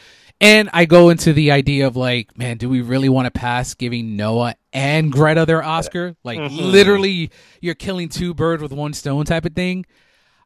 I'm going to go with Barbie. 0. I made my case. Probably will be wrong, but I'm going to go down with the ship on this one and go with Barbie. That's where my heart is for the category. So, like, good for you going there. Yeah. If I lose, I lose. If I win on this one, I'll be very, very happy. And yeah, that is that on that. I think we're moving on to the two hardest categories of the. Oh yeah, no, 3 straight hard categories coming up. Best international feature. Darren, why don't you take us home on that? Zone of interest, I think. Is that what we're thinking, guys? Yeah. It's so tough because there's like a part of me that says like, hey, maybe Society of the Snow upsets, but just also no. Just like absolutely not. The nomination precursors are there. I will say that whenever I, like if I talk to normies, they haven't seen Zone of Interest. They've seen Society of the Snow. They think Society of the Snow is amazing. Now, normies are kind of sometimes the Academy. Yeah. I don't know why we're even talking about this. It's Zone of Interest. Yeah. I just wanted to be Anatomy of Fall nominated here too, just so we can really be like. That would be a fun race, an action category race. would explode if Anatomy of Fall was in here. I think I would have still leaned Zone because they just won the BAFTA, so kind of they have a little bit of the momentum, but like. That would have been. And you get a screenplay winner there. So. Yeah, that would have been bananas. And I want to pour one out for Taste of Things. It should have been here. Taste of Things rocks. Yes. France can't catch a break, man. Yeah. The one time they went with a risky nom was Titan, and then it didn't even make the short list. Those poor bastards. Titan should have been nominated. Titan should have definitely been nominated. It's funny, all this love that Palme d'Or winners get, and they just said nah to Titan. Come on, man. That movie fucking rocks. So well, so damn good. Why did it not get nominated? We know why. Yeah. Absolutely. I'm gonna so I'll skip. No one else has anything but Zone of Interest here, right? All right, cool. It is funny. France messed up, so now Britain gets it. Like centuries on later, they still just can't catch a break. We have 2 kind of hard categories still remaining, so I will save this one for after. So, hey Jack, who's winning supporting actress? Very happy to report that it was the very deserving Divine Joy Randolph, which I had a feeling about when I saw the movie back in November. Yeah. And man, I'm glad she's run the distance. She's phenomenal. Yeah. And then Emily Blunt probably in a very distant second place. Yep. I co-sign. Any disagreement here, guys? It's Divine. Yeah. Just all of the precursors are going there. The supporting ones are easy this year. Last year. I did want to add, can she not give a speech with a 47-page paper in her hand? Better than a phone. Yeah. I think Angela Bassett lost the Oscar because she was on her phone. Yeah. If it's a piece of paper or a napkin or something, at least they wrote on it. There's something there. Yeah. I hope it's funny. The second place person in this category right now in terms of precursors is Rachel McAdams. God, so doesn't man. Well, Divine Joy right now first place, 50 precursor wins. Rachel McAdams 6. Wow. So there's a distance there. Yeah, Divine's got this. And then I wouldn't even give this to anybody. Supporting actor. Robert Downey Jr. Yeah. Like once again, I said this in the beginning. The runner-up was Charles Melton for me. I remember before the nominations came out, I was like, Charles Melton could dethrone Robert Downey Jr. I think they'll bring in the young stud, and then all of a sudden he loses out on a SAG nom and just completely gets blistered. Weirdest thing in the world for me. I think there was. I don't know if you guys agree. I think it was. It happens every year with one specific person. The critics' darling just doesn't sometimes transition. I think people get people become, not you, Sean, just in general, just this was the prisoner of the moment. Yeah, the prisoner of the moment mentality. It's happened to me too. So and then it ended up not happening. But yeah, Robert Downey Jr. I mean, when I saw Oppenheimer, I was like, oh, he's gonna win the Oscar. It's the type of supporting performance that wins Oscars. Anything else you guys want to add here on this? Crazy good category, considering that we have somebody that's insanely far out front, which is. And I wish De Niro would have gotten something. This is one of his best performances, I think. But I agree. Yeah, it was good. De Niro's always kind of dives into these quick mini slumps a while, and then just comes back with a nom once in a while. Sean, I will not take the shade that you just threw on Al Pacino and Robert De Niro's Righteous Kill. This kill is righteous. No, I gotta pull it up. I was gonna say it for our nomination video. The last 3 Robert De Niro movies he did before The Irishman and Kills of the Flower Moon are just the most dog shit movies you'd see. Dirty Grandpa was wonderful. What are you talking about? I do like Dirty Grandpa. I can't lie. I do like. He did Heist, a Dave Bautista VOD movie. He did Dirty Grandpa, Hands of Stone, The Comedian, boom, Irishman. Wait, he was in Hands of Stone? I saw Hands of Stone. Yeah, he's the boxer. That's the first time I saw Ana de Armas. Yeah, The War with Grandpa, The Comeback Trail, Amsterdam. Okay. And then Savage Salvation, a shitty VOD movie. Boom, Kills the Flower Moon. It's just what is this about my father? What's he got next? Back to the trenches, boys. I'll see you in another 4 years. It's just great one. That's why I was like, that's how you deserve an Oscar where you can just turn it on like that. Just Hunter, be all right, now I'm gonna be a world class. Hunter, if you have it there, what's he got next? Well, Darren could tell you he was in Ezra at TIFF. Yeah. It's a fun, cute movie. It's not like those VOD ones you're mentioning. It's a heartwarming one. It's got a wonderful cast. He does have, at the end of the year, he has a Barry Levinson film called Alto Nights where he's playing Frank Costello, and he's doing 2 roles. He's playing 2 roles. So I did hear about this. Yeah, which Barry Levinson has made a good movie in a long while. Barry Levinson's a fascinating figure. Yeah. and then again, 2 more shitty VOD what is this? I mean, he's having a new kid. He's need the money. I know, but it's like that where he'll just show up and just it's I mean, it's Scorsese, obviously, you're going to be great, but it's just funny that I'm My guy Al has a movie coming out in a month that no one liked, and I think I'm probably still going to like. You should watch it. Oh, I'm going to watch it. It's Pacino and Keaton. I'm not going to not. Yeah. All right, so we spent enough time as supporting actor. RDJ is going to win. He's going to give a great speech, and we'll go from there. All righty. Jack. Who's winning director? Man, I keep hoping you give me the fun category to talk about, but yeah, it's the christening. It's Christopher Nolan's time. About fucking time. Yeah, and truly, I mean, I could say this when we talk about picture, but it just keeps fascinating me that they just managed to meet just such in the middle of the Venn diagram of a Best Picture winner. You got the prestige, the popularity somehow. Which is Christopher Nolan, but I mean, $1 billion for this movie is insane to say the least. And I think he absolutely deserves it. And yeah, it's going to be great. So interesting. If you really think about the totality of the Oppenheimer-ish of it all, I think people questioned it, including ourselves for a bit, because Nolan directed it. But as a movie, it's catnip. Everything about Oppenheimer is catnip to the Academy. You remove the Nolan name and you'd have no doubt about it. And you'd have it's just the fact it's Nolan. 100%. And you'd have the and it would become the movie that everyone hates in the in Twitter. They're Yeah, like, yeah.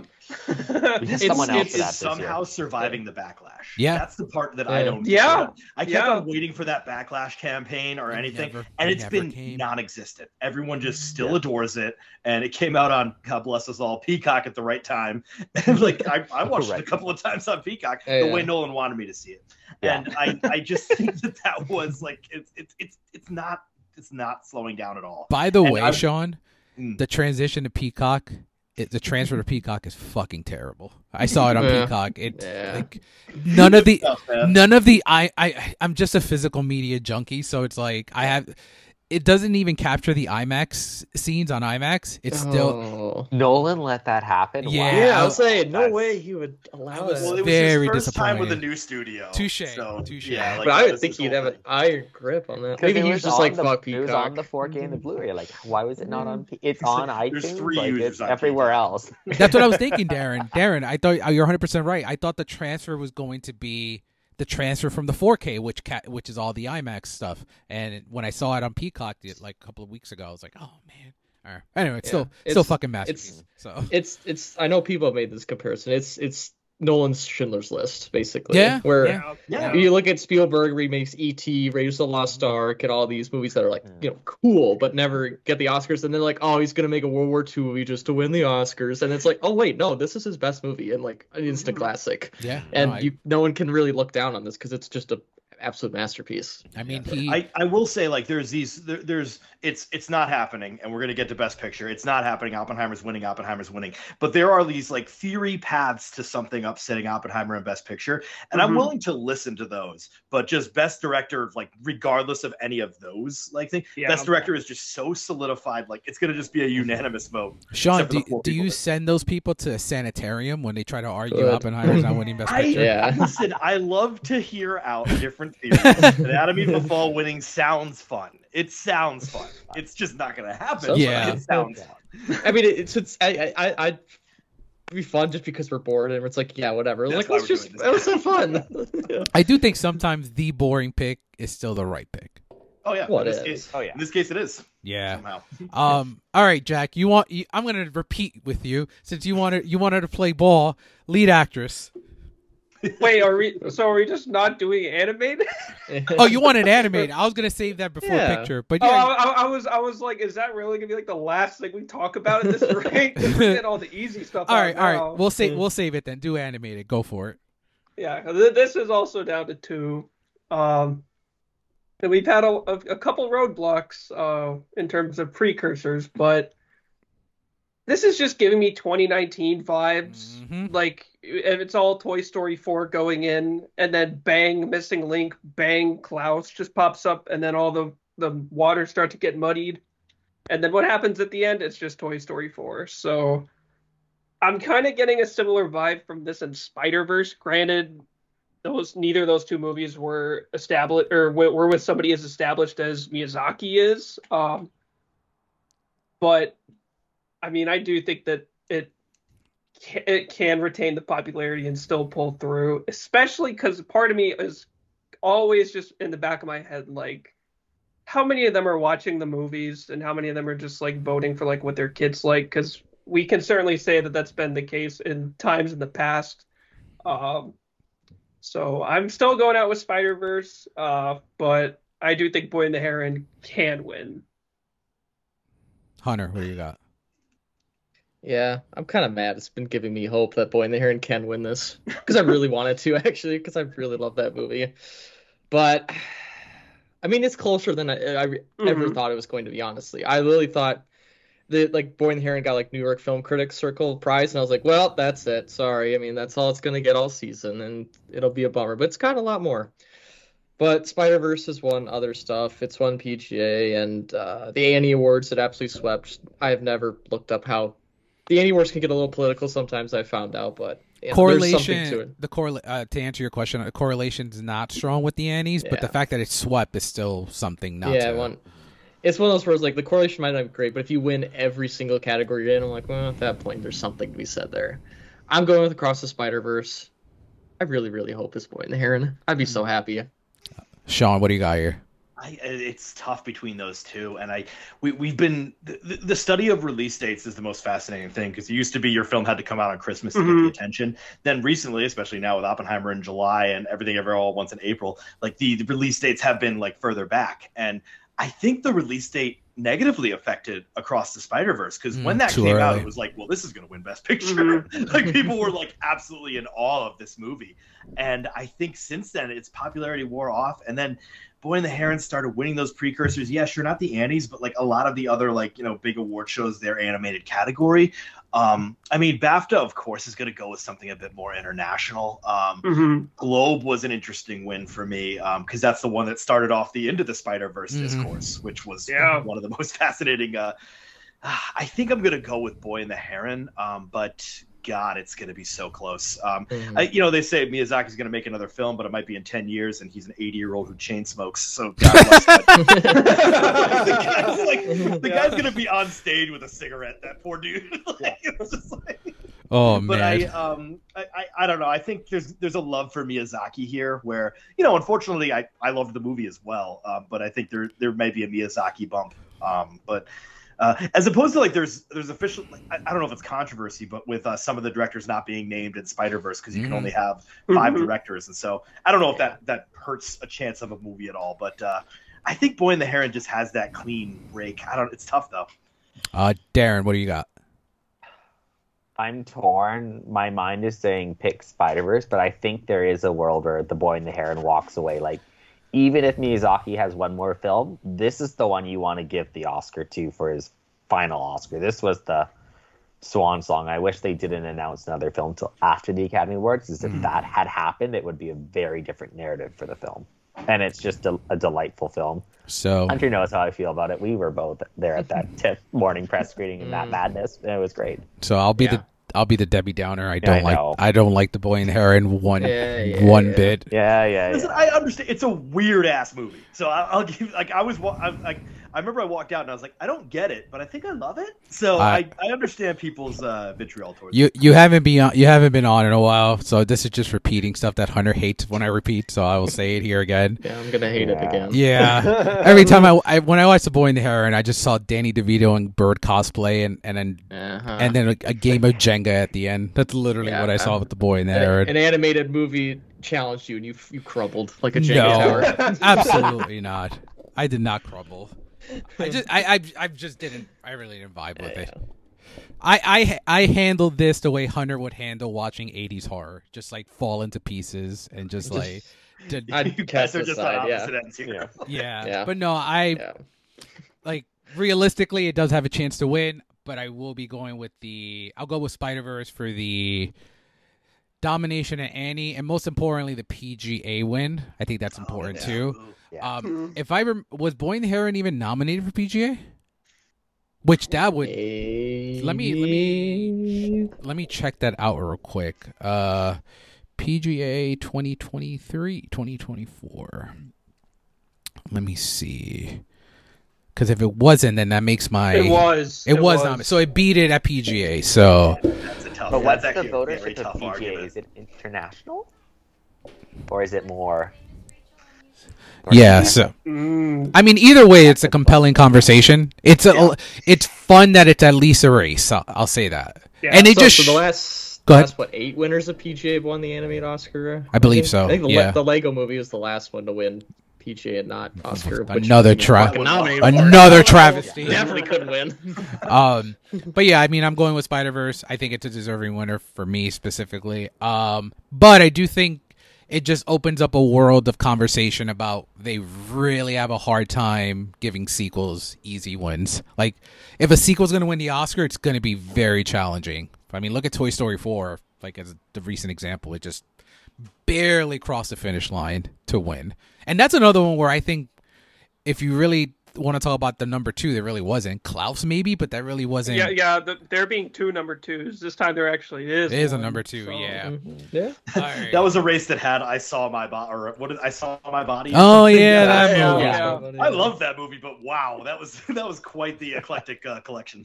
All right, last 3 here. Sean, lead actor. Oh, thank you. I heard Sean and Lena and almost peed myself. I mean, I think you kind of have to just give it to Cillian Murphy at this point. I mean, let's face it this way. I have not predicted 4 for 4 for SAGs in the past couple of years, and the Oscars have gone 4 for 4 for SAGs. So I'm done pussyfooting around, and I'm just going 4 for 4 for SAGs. I'm sick of this. I'm sick of being freaking wrong. So I'm going Cillian Murphy. No, I think at this point, it's a kind of a wild pick, though. Like I said, normally it would go to the more heavily made up one, or I thought it was going to be Paul Giamatti for the sake of like the I don't know, the people's connection to it and everything, the heartwarming connection. But Cillian Murphy, just kind of, that movie is his. That's a lead actor performance. Mm-hmm. And I want you to talk about some stats, Mr. Stat Guy, because this is what I noticed first. 2003 movies, the Oscars for the 2003 movies, Tim Robbins, Sean Penn, Mystic River both win.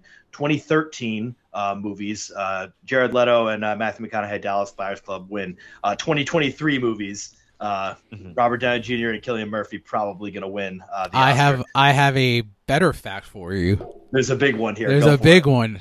You're talking about the correlation with Best Picture?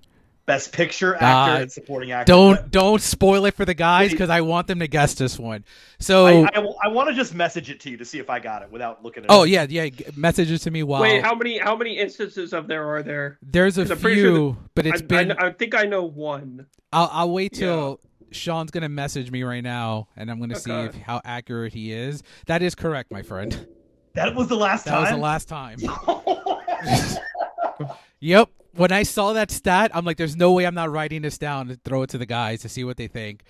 Alrighty, so let me pull this up. So since I don't even know how to word this. So by the way, you guys are all going Cillian. Is there anyone that's not going Cillian on here?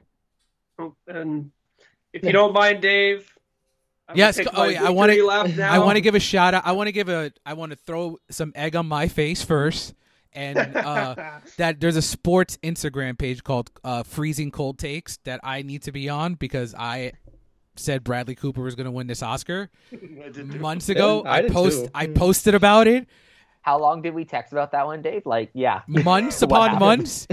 And I was obviously incorrect here. And Mr. Renault, even off the line, has said for months upon months that he thought Cillian was going to win. Do you want to throw why? Just pretty much for what Sean was saying. It's like the Forrest Gump. It's the titular character of the movie who's getting picked up in an absolute landslide of a victory, like Gladiator 2, I think. And I mean, it's his movie. He's in so much of it, and he's doing so much. And he just absolutely laughs with you after you're done. And even in July, I was like, I'm still yet to see the others, but like he could run the distance. So. I'm really happy it looks like he's gonna. So, all right, here we go. So, Oppenheimer is set to join a list of Best Picture winners that has supporting. No, you get to guess, because if you guys guess, I think I know one of them. There's a few. So there's a few that have actress and supporting actress in picture, but the correlation of actor, supporting actor, and Best Picture. When was the last time that happened? Jack, take your guess. My guess, I'm guessing this because I hope something has done it since then, but I think he's gonna. I feel like the Best Years of Our Lives did this. Okay, so that's your guess. I feel like Okay. I feel like something did it since, but I'm pretty sure that got those three. Hunter, what about you? The only one I know for an absolute fact that would maybe be this far is Ben-Hur. Okay, and then Darren, do you want to guess? I can't even come up with one where I'm like, did that actually win Best Actor? I could think of supporting in picture, but not the actor. So yeah. So the last time this happened was in 1959. Ben-Hur. Ben-Hur. You still got the trivia chops, Hunter. You still got it. Go, thank you. Yeah. But this has been done in other pairings. So we have in 1942, Mrs. Miniver did it with Greer Garson and Teresa Wright. Obviously, 1939, we had Vivian Leigh and Hattie McDaniel, and then it wins picture. Going My Way, Barry. That did get supporting, yeah. So Bing Crosby and Barry Fitzgerald, and then one picture. It Happened One Night was actor, actress. Best Years of Our Lives. There you Bang! go. Okay, it wasn't the last, so Yeah. I still got it. That was happening. Yeah. All the King's Men was Yeah. Really? so Broderick Crawford and Mercedes McCambridge did it. Oh, supporting actress. So, okay. Oh, okay. That's- 19, The Exorcist. 1953, Frank Sinatra Oh, sure, yeah. and Donna Who's the Reed. other? Donna Reed. Oh yeah. So are we just doing 2 acting wins? Yeah, now? yeah. Okay. So we have 1954 On the Waterfront. It's almost over. So On the Waterfront, Yeah. Marlon Brando, Eva Marie Saint. Then we have the Ben-Hur. West Side Story. We have Rita Moreno. Yeah. The two Damn supportings. right. Yeah. Cuckoo's Nest. Yeah. Yeah. Yeah. Kramer versus Kramer with Streep and Hoffman. Terms of Endearment with McClane and Nicholson. Nicholson. Yeah. Silence of the Lambs. I forgot about there's 3 more. I forgot about this one. Shakespeare in Love. Yeah. Oh, yeah. Oh no, yeah. Oh Jesus. Yeah. Judy Dench. Yeah. $1 Million Baby. Yep. Yeah. And then last year with Everything Everywhere All at Once. And then this year it'll be, Oppenheimer. so Mhm. so yeah, lead actor. I am very happy if it is Killian though. I am. It's gonna be good. It'll be a very memorable win for me. Like in the long term of acting wins, I think it's well deserved. Especially this is his first real big lead, and he just completely knocks it out of the ballpark. Mhm. I mean, the narrative with that one, with like him being like the supporting actor in every single Nolan movie, and, Right. like a supporting actor, and then him just grabbing the lead, and like that's just such a great storybook win. And it also goes into the only movie that fucked this up was the Birdman because the Academy just whatever fucking Eddie. Well, Ed Redmayne went all in that year. He Yeah. pretty much won everything. So, going back to it, I was, for the sake of being a dick almost, I was hoping Bradley Cooper won the SAG award just for the Just to fun of fuck it. things up. Well, I Just to have wanna- fun. I probably wouldn't have predicted on the Oscar, but I just would like just to see people be like, "What?" Because like SAG could do Yeah. those sometimes, where they'll pick some like more out there performances. So that'll be what now? He's 0 for 14? 12. 12. 12. Okay. 12. So, So the next one, which is what I said last year when we were reviewing Maestro, I was like, it'll be this one. When I they showed mean- one picture of him as Maestro, and they're like, "Oh, he's got the Oscar!" Like, this does Yeah. this finally breaks that streak of like show your picture a year in advance and you win an Oscar. yeah. So that's Yeah. another good thing. Yeah. All right, leading actress. I don't even know who to give this to. Hunter, take it away. Okay. Okay. Trivia boy. Yeah. This one, I am just the whole season. It's not 100% the same, I know. It just reminds me so much of last year with Kate Blanchett and Michelle Yeoh. Yeah. In terms of sentiment, kind of the favor, who's getting what number of Oscars. You know, Emma Stone already has an Oscar. Lily Gladstone does not have an Oscar at all, obviously. She's never been nominated. And I just feel like it's one of those, I just don't feel like Emma Stone can get a second Oscar over Lily Gladstone, who's the only real avenue for Killers of the Flower Moon to get a Oscar. Sorry, I just read the group chat. Oh, Yeah. okay. Well, Sorry. Anyways. Sorry about that. Go Okay. for it. Yeah, so I think I said it last week or whatever, right before SAG. I said whoever wins SAG, I'm gonna go with it because each of them already has some award. I think if you have SAG and one other award, it could even be Critics' Choice or Golden Globe. I know those aren't like the biggest precursors sometimes, but as long as you have those, you're giving speeches, you're winning something. I think that's just enough now, especially Okay. in this type of character. If Emma Stone didn't already have an Oscar, I probably would still be predicting her. But since she already has one, and everyone wants to see Lily Gladstone win, I know people want to see Emma Stone win, but I think just there's enough of that feeling. The same with Kate Blanchett last year. Like, we've already rewarded her. She'll be back again. There's no worry about that. She'll probably be back next year. She's got a Yorgos Lanthimos movie coming up in a few months, probably. So I think that's just kind of what I'm going with here on that one. There are. I only have a few stats here. So there's 7 times that there has been failure to win the Oscar after winning Globe and SAG. So we have Lauren Bacall lost to Julia Binoche for The English Patient. The very popular Russell Crowe losing to Denzel Washington, which that really wouldn't have happened. that's a circumstance situation. A nice phone got in the way of that. Yeah. Renee Zellweger lost to Nicole Kidman for The Hours. Eddie Murphy lost to Alan Arkin. Julia Christie lost to Marion Cotillard. And then the most popular recent one, Glenn Close losing to Olivia Colman. And then Chadwick Boseman losing to Anthony Hopkins. Yeah, I don't know. This is this is like not. It's 50-50. There's no good answer. Or bad the answer. reason I see your point with last year. I think the reason I move away a little bit to that comparison was because Everything Everywhere was gonna win Best Picture, and Poor Things is not. And the idea of that movie winning Best Picture without Michelle Yeoh winning just would have been really icky to a really great night. Performance, if obviously sometimes performances, and even though this is for the best performance, even though it's really not, Emma Stone I think is to me the better performance. She's doing a lot. She is on screen 99.9% of that movie, and I mean, reality is Lily does go away for a substantial amount of time. I think there was some Twitter account does the percentage someone's in the movie. I think she's only in 55 minutes of a 3-hour and 26-minute movie. I'd also say we've known that for over a year now, I've or never almost been a year now. Guy. And that is at this point that premiered back in May, and people were saying that, and it hasn't stopped her from winning anything. It's true, and this would be one of those situations where the performance is not what's going to win her the Oscar. Yeah. But, I'm not saying she's phenomenal, but I'm going to go with Emma Stone. Fuck this. It's so tricky because Emma Stone not a wrong pick either. Yeah, Emma Stone is the most, in the Oscars, the most, and she is doing the most. I love Emma Stone's performance the best this year. I think it was the best, female lead performance this year. I think it's the one that should win.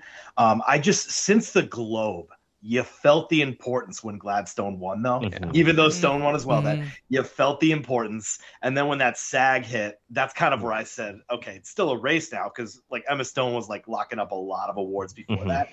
But I just think that at this point, and first of all, I'm just I'm going blindly SAG 4 for 4 because I'm so freaking annoyed by that. That I'm just I think it's going to be Gladstone. I think that, yes, she goes away for a while, but her impact still stays on there. And that's it's the Anthony Hopkins defense where I'm just Hopkins was the lead in that role, even though he was lowest screen time. I have I don't know, man. I mean, if you wanna try to make some money off of this, maybe do Annette Bening. No. I mean, the payout would be nice. Listen, the payout would be nice, and I'm telling you, if these two are just button heads, and Annette Bening has been absolutely winning Lifetime Achievement Award after Lifetime Achievement Award this year. She's been getting up in front of the right amount of people and saying something. I will say, yes, my jaw will be on the floor if her name gets read, but it won't be on the floor for that long. There is a pathway where she gets it. I don't think it's happening once again. I'm putting Gladstone. Would that be? Let me ask you guys, with performances like Lily and Emma, would that automatically just jump to Al Pacino, Godfather 2 range of bad? Yes. It would also destroy Annette Bening's career of being overlooked, and she'd win for the worst possible way. That would be horrible. And I think this is just like last year. I think Cate Blanchett, sure, she showed up to a couple of things to accept awards, but she was kind of she was no, vote for Michelle Yeoh. I think it would be worse. You saw her completely genuine SAG reaction where she was like, "Thank God, it's Lily Gladstone." Yeah. I also think the type of movie that Poor Things is, it's not a movie that gets nominated because it's an Oscar baity movie. It's because the Academy actually loves it. So that's kind of another reason that it kind of leads me towards Emma too. Just the idea of all right, this movie, when we first heard about it, we probably didn't think it was going to be a huge Oscar player, and then as time progressed, obviously it became that. But that was 100% merit, not 100% of this is destined to be an Oscar player. So I think that lends to it itself. I mean, either way, I think we have a great winner. Yeah. Happy So, for the winner either yeah. way. I love them both, but just like last year, I loved them both. I mean, I thought Cate Blanchett had the textbook best performance for Tar, and I still was just like, I remember feeling kind of sick. I was like, oh God, I really hope Michelle Yeoh wins this, otherwise it'll be a little bit weird in the room. Yeah. Yeah. And so I'm sort of feeling the same way with Gladstone, not the same exact way, because people, by the way, just adore Emma Stone, like just as a person. So like she shows up to one event, and people just are like, yeah, take my money. You're good. Take my vote. And also the idea of like, oh, it's too soon to give her a second Oscar is kind of LOL, because like, so if Twitter was around in 1991, so we're gonna say, you know what? Let's not give Jodie another Oscar for Silence of the Lambs. You know, she just got one like 3 years ago for The Accused. Well, and then there was Frances McDormand, who got it for three billboards. And I remember that whole season, people were just like, why did they give her an Oscar for 3 billboards? She could just win this for Nomadland. That's a not. I was the opposite. I was like, she just won for 3 boards. We do not have to give her for Nomadland. Yeah. There's 4 other people love on her 3 out there. Nomadland, though. I know Nomadland's a And there was pariah one. to those people. But Me no likey that win over Carrie Mulligan know, at all. And I think Darren's the last one to go. Who do you got here? I've got Emma Stone. Like, it is definitely the showier performance. Lily Gladstone, she is the pivotal role in that film. I see her more in the supporting, though. I'm like, it truly feels supporting in what her character and everything does, even though she is the focus of it. Mm-hmm. And I mean, sometimes just being an Oscar nominee opens doors for you, and Exactly. even if she doesn't win, it's not like people do not now know who Lily Gladstone is, which is that, people would like, oh, the Oscars don't mean anything. No, this is the reason that the Oscars mean something. It just got her other film picked up by Apple too, so like it's opening those doors already. Yep. I going back to what Sean said, Dune Part 2 being delayed because of the SAG strike was like the biggest what if. But like, if Annette Bening could campaign because the SAG strike was there, that's my number 2 of like, what would have happened if we didn't have the strike? Would Annette, because she had the Telluride, like you said, the Lifetime Achievement Telluride. I think every festival's given her something, but she couldn't attend it. It's like, man, she showed up at TIFF. She could have done this. It's like, there's something there. Yeah. 2 words, my friend. Still Alice. That's exactly what that campaign would have felt like, and she would have won. It would have been like, whatever. I guess Julianne Moore has an Oscar. It is crazy. Also, Nyad got the WGA nomination, and it won a few. Many of its nominations are. Yeah. And it won a few Visual Effects Society awards, I think, or 1 or 2, and it got 2 acting noms. I was like, wait a minute. This is a lot better than I thought. Visual effects are actually like, there's some impressive stuff working in there. Not the cartoon Taj Mahal at the bottom of the sea, but like some of the other stuff. There's some real bad. Yeah. It's one of those movies where it just keeps getting nominated. I go like, that's like the 12th nomination it's got for the season. Like, that's actually a lot more. All right, it's a crowd pleaser. Yeah. All right, and finally we're here, Best Picture. So we're gonna have fun with this because this is. You are casting it? Yeah, so I actually do have some fun stats here. So with its win, or when it wins, or if it wins, Oppenheimer is set to become the first Guild and Televised Award sweeper since, did not actually know this, 2012. Do you remember that Best Picture winner? Argo? It was Argo. Yeah. Oppenheimer would also become the 5th film to win Globe, DGA, PGA, SAG, and Critics' Choice. Last week we did not know this. I did the research on it.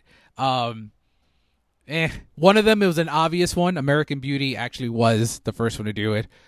No Country for Old Men was the second one. Slumdog Millionaire. Yeah, that was a huge sweeper that year. Weird. Argo, and then would be Oppenheimer to be the 5th. I'll ask this before we're all picking Oppenheimer, right? Confirm again. Where is it? Where would it rank for you immediately? Like upper echelon? Yeah. Oh yeah. Yeah. I think it'd be my favorite Best Picture I think winner. it's my favorite too. Yeah, it would be right. I gotta look. It's my 5 right now. It'll be Godfather 2, Godfather 1, The Apartment, The Apartment, Casablanca, and then probably Oppenheimer. I my own like personal issues I would have is just like my soon. recency bias. Yeah, I would have to wait 10 years because if I put it in the top 5, I'd be like, well, what am I doing? Like, I'd question I'm with myself you too there. much.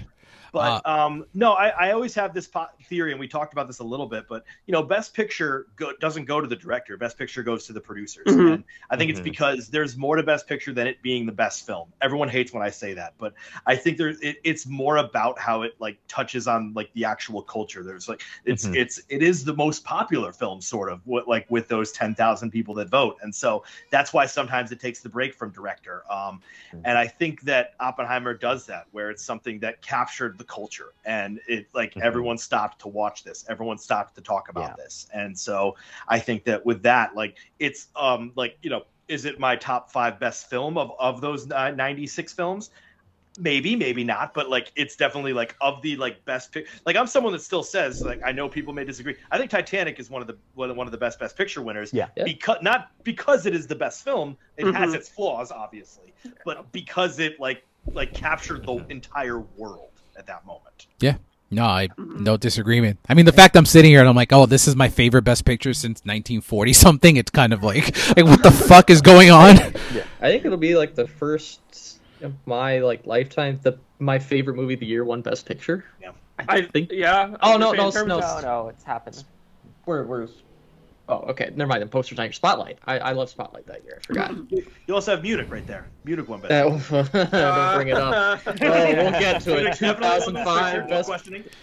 This will be Best Picture. We'll have fun. It'll be the second time in a row it's happened because Everything was my favorite film last year, and now won Best Picture. But nothing like I love that movie, but not on the stratosphere of how I adore Oppenheimer. So it was Everything and Parasite, and no other ones since those. I'll say most of them in my top 10, but this is the first, like, it's the number one film. I'm a boring old man, Sean. My 2019 best film was Irishman. I'm so fucking boring. Irishman is, I think, 2 or 3 for me, yeah. But yeah, so since this is a cakewalk, I decided to end the podcast by doing something a little bit more fun and recasting all the Best Picture nominees in a different decade. And obviously you guys can chime in if you have a different decade in mind, but I thought of some fun ones here. So let's recast The Holdovers. Oh, yes. Well, that one's easy. You could just put it in the 1990s. Oh, okay, 90s. I got my two pairing already, and I'm just curious what you guys think. I've only because they kind of sound like and look alike. Richard Dreyfuss got nominated for Mr. Holland's in the 90s, and it's actually pretty damn similar to Paul Giamatti in this movie. Not 100%, but it's pretty damn similar. So, but Richard Dreyfuss now is not good. Dominic Sessa would go to depends on which part of the 90s, but either River Phoenix or Joaquin Phoenix. Interesting. Oh yeah. So I would like either one of those. So I thought of this Ethan Hawke would be a good one. I thought of making this movie in 1993. Fresh off winning an Academy Award. Fresh off appearing on Growing Pains. We have Al Pacino and Leonardo DiCaprio. Oh. Directed. Yeah. I like that actually, yeah. Directed by... Yeah, I got nothing on director. I just threw that in there. Michael Mann. Michael Mann. Oh, yeah, Michael. Oh my god, that was phenomenal. We got this movie with Scent of a Woman. Literally the next. That is true. That is true. That is true. He just true. won an Oscar. Scent of a Woman. He's going to do the exact same movie the next year. Just get Martin Brest again to do it. Why not? He did do Carlito's Way the next year too. So. Well, there you go. Do that. All right. We talked about Barbie. I thought of a better decade. Cast Barbie in the 80s. Ooh. Okay.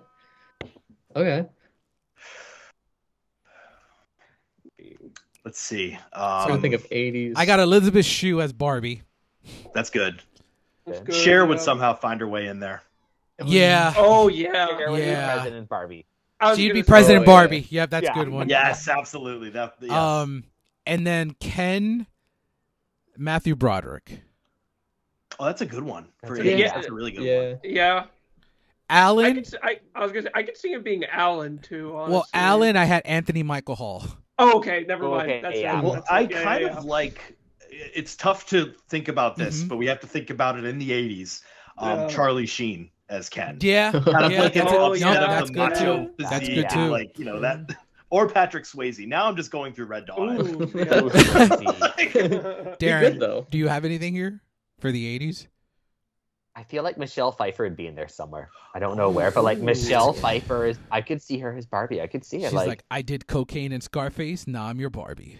yeah, you're Barbie, and then I'll go be Catwoman. Like it could. I can see that. Like, come on. That's not a Very bad one Margot either. Robbie trajectory, so that kind of works. Yeah. I put this next one in a specific decade because I know the five of us are going to have the exact same idea. Maestro in the 90s, Daniel Day-Lewis. That's it. We're done. Yeah. Yeah. Yeah. I can't, like, who else would, like, go that hard? Like Daniel Day-Lewis would be the only one to go that hard. Yeah. Except it'd just be a straight biopic then. It good. would be, yeah. It'd be good because it's Day-Lewis.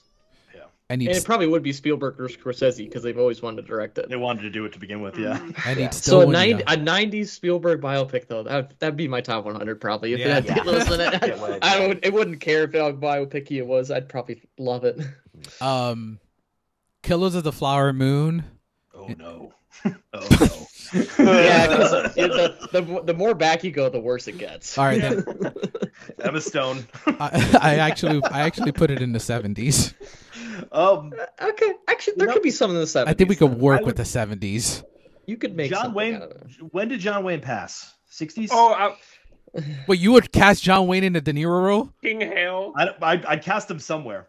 Yeah, No, you just wouldn't let him know what his character is like. Like he would just show up on set and like He'd be like, "This is a Yeah. biopic, John. This is literally about you."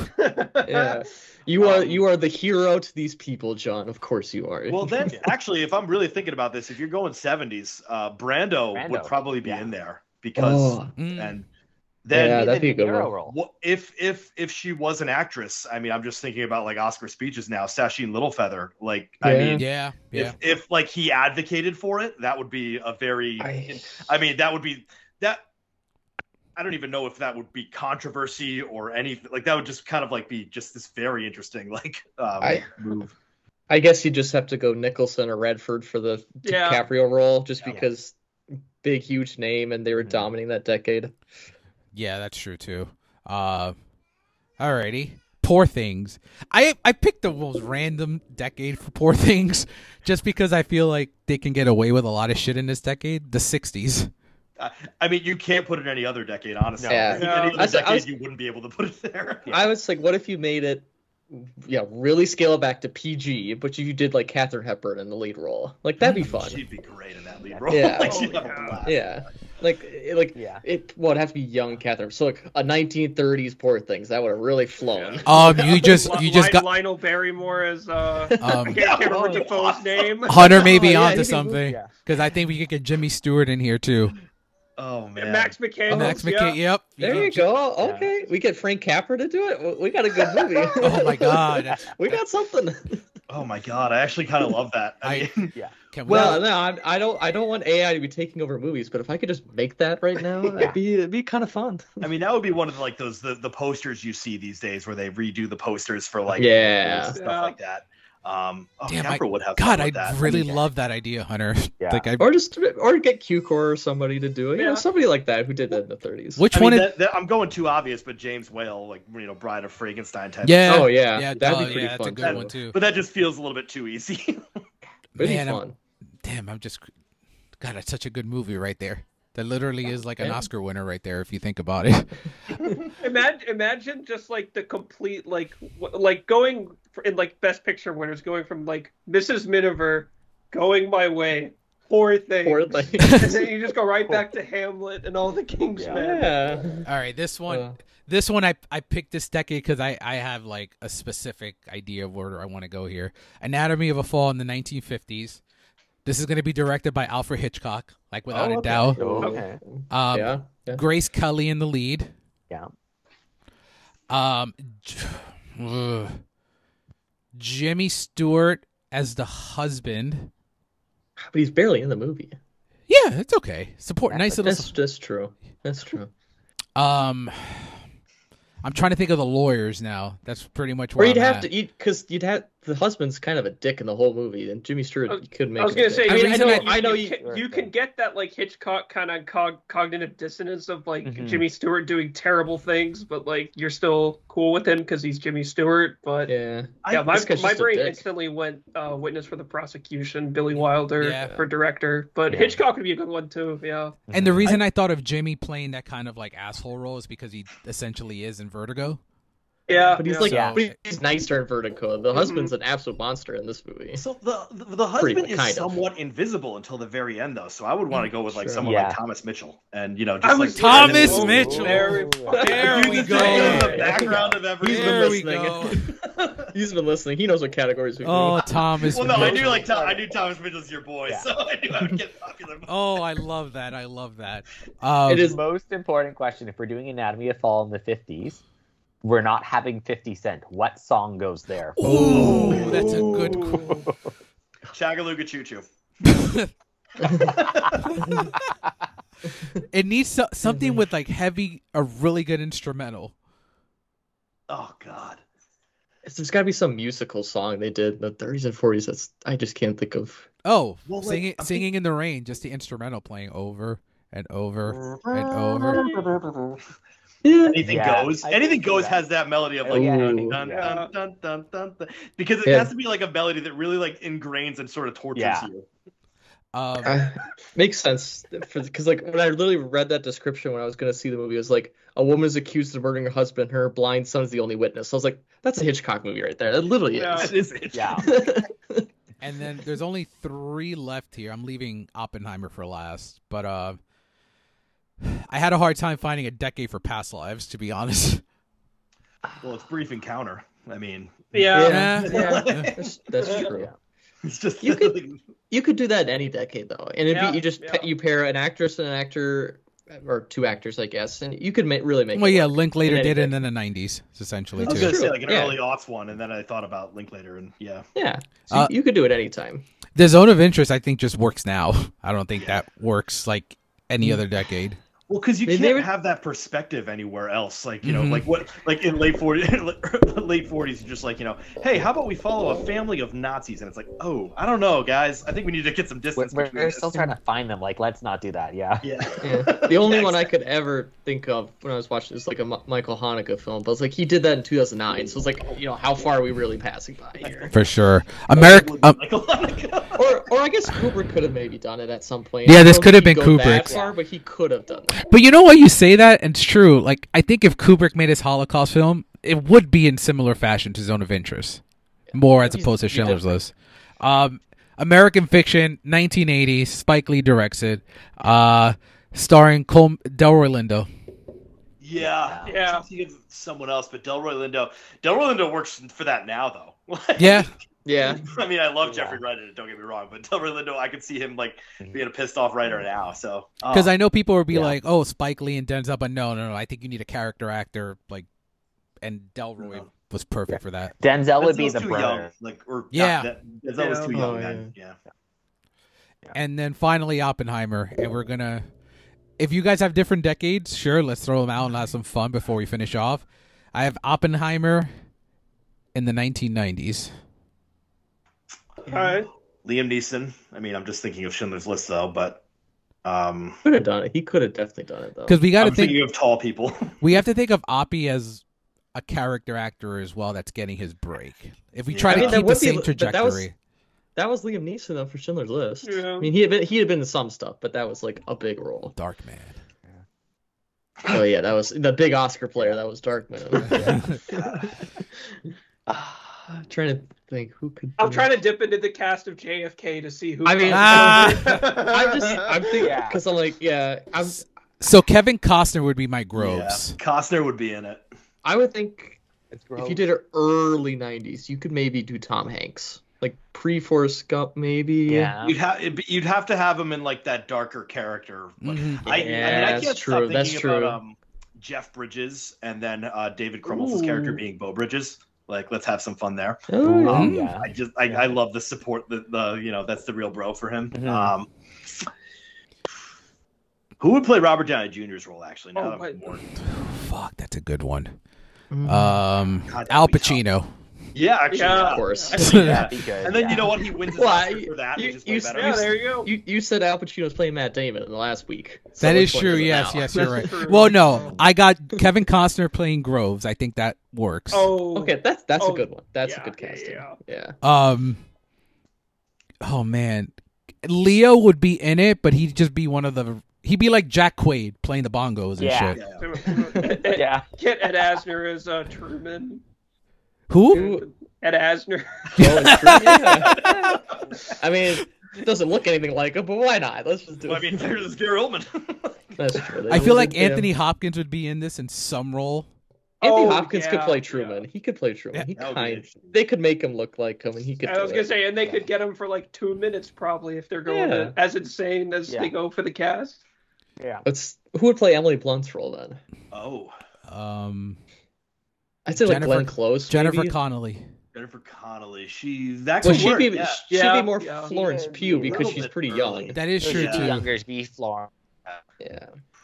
That's why I said like Glenn Close maybe because she's in. Yeah. She could I she could see could Glenn you know Close. be flirty, but also she gets a little dangerous in there. She was Glenn just Close in is good, actually. Yeah. Yeah. what's the one with Michael Douglas? What's the movie? Fatal he did? Attraction. Fatal Fatal Attraction. Attraction. I get that one Basic Instinct mixed up. Who would every look other the best day. in a fake black dress? That's what you got Bah. to think about. And that's Yeah. Yeah, but it's an interesting. I mean, Mhm. we look at the '90s. We could also. My guess is that it wouldn't be a more character actor, and Daniel Day-Lewis would play Oppenheimer. And I kind of think that's where we end up Yeah. in the I'm- end. It'd be great. now you got me thinking. What other decade would Oppenheimer work in? And I almost can't think of another one. Well, Like- the movie, the version we get, no. But I could definitely see a 50s night. would be the only one, but that's because 50s had a lot of the historical epics, so it would go to David Lean. Yeah. God, I don't know though. That's such a tricky one. And So, with the 50s, half of the movie still hasn't happened or been Exactly. declassified. Well, like that's true. you're at least waiting till Mhm. like what the 80s or the 90s before you could even attempt to make it. 'Cause, So I think like, to cut you off there. The closest thing we got to Oppenheimer was in 1989 with Fat Man and Little Boy, Oh, I did hear about this one. uh, Yeah. and it's not Well, Oppenheimer. it's about the bomb. No. That's what it's about. Yeah. That's all it's- And I know Paul Jack- Newman's the lead. Jack, you said it Oh. last week. I think okay. was like a Stanley Kramer Oppenheimer movie. I think you said that. Oh yeah. like that, like a Judgment That'd be Nuremberg cool. style. Like Yeah. that'd Yeah. be And fun. he's always made movies that are kind of somewhat rooted in like human themes and like Yeah. obviously like the Cold War and such and all the Yeah. nuclear stuff then, but So if you got like an early '60s kind of one like that, you could definitely get that. And then Darren, before we go, one question for you because you're the expert. What are you turning into a musical from this lineup? It can't Oh, be Tread Maestro. softly. yeah, Barbie, like already a Yeah. musical at times. Yeah, I guess. I mean, so. it's already there For that. almost. The costumes, the dancing, it's there, and it's probably See that- already in the works. Let's be I was honest. gonna say I'll see it on Broadway in a few years. Yeah, I then Then it'll willing come back to in bet. 20 years as a theater movie, just like they always Yeah. do. For sure. Alrighty, so this is a fun exercise that covered what the length of us talking about Best Picture would actually have been. So that wraps up everything for this year's breakdown of the '96 Academy Awards. This is very, very fun. We're going to see in about a week how right or wrong we are.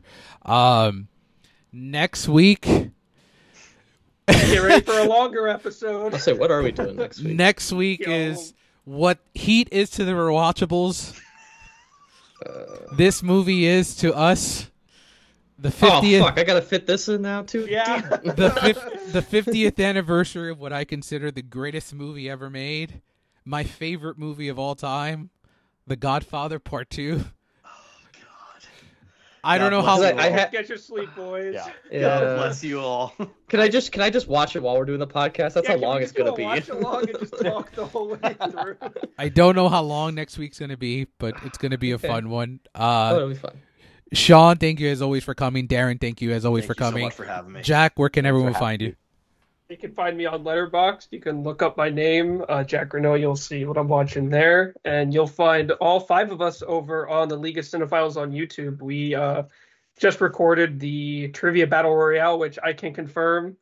Quite splendid stuff. It's going to be pretty entertaining to watch, so stick around for that. And Hunter.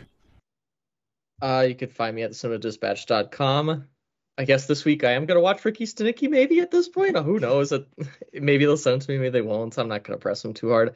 Also going to see Wicked Little Letters, which I heard some people really like to tip. Fun. So okay, it is good. Mean Girls in whatever decade period that is with a lot of swearing. Yeah.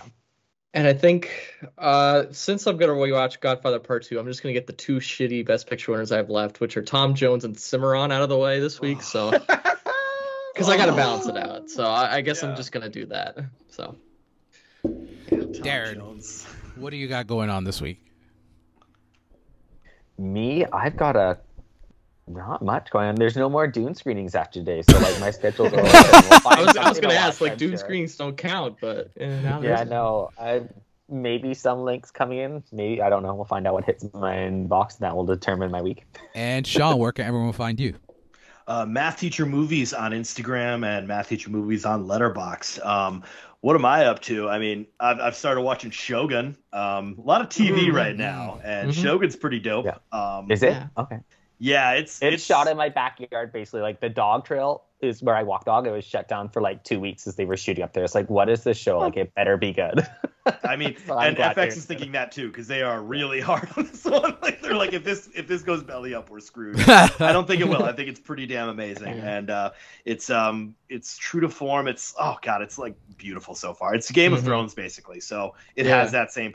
It's cheap to say it's just like Game of Thrones with samurais, but I get called back to just all the Kurosawa movies, and I get so excited again. And so this is working really well. Awesome. And you can find me at thecinematicreel.com. I have nothing going on this week either.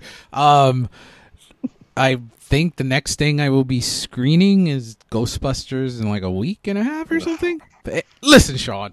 I know. This movie could be the worst thing ever. It's fine. It's Ghostbusters.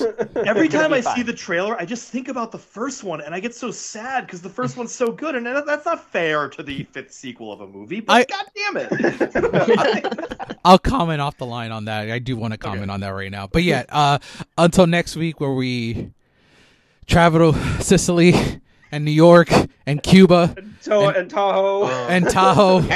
We finally could put half our categories are named after characters in these movies. We can finally and apparently black turtleneck guy. We already have an answer for that. I'm gonna try to look elsewhere. Until next week. See you.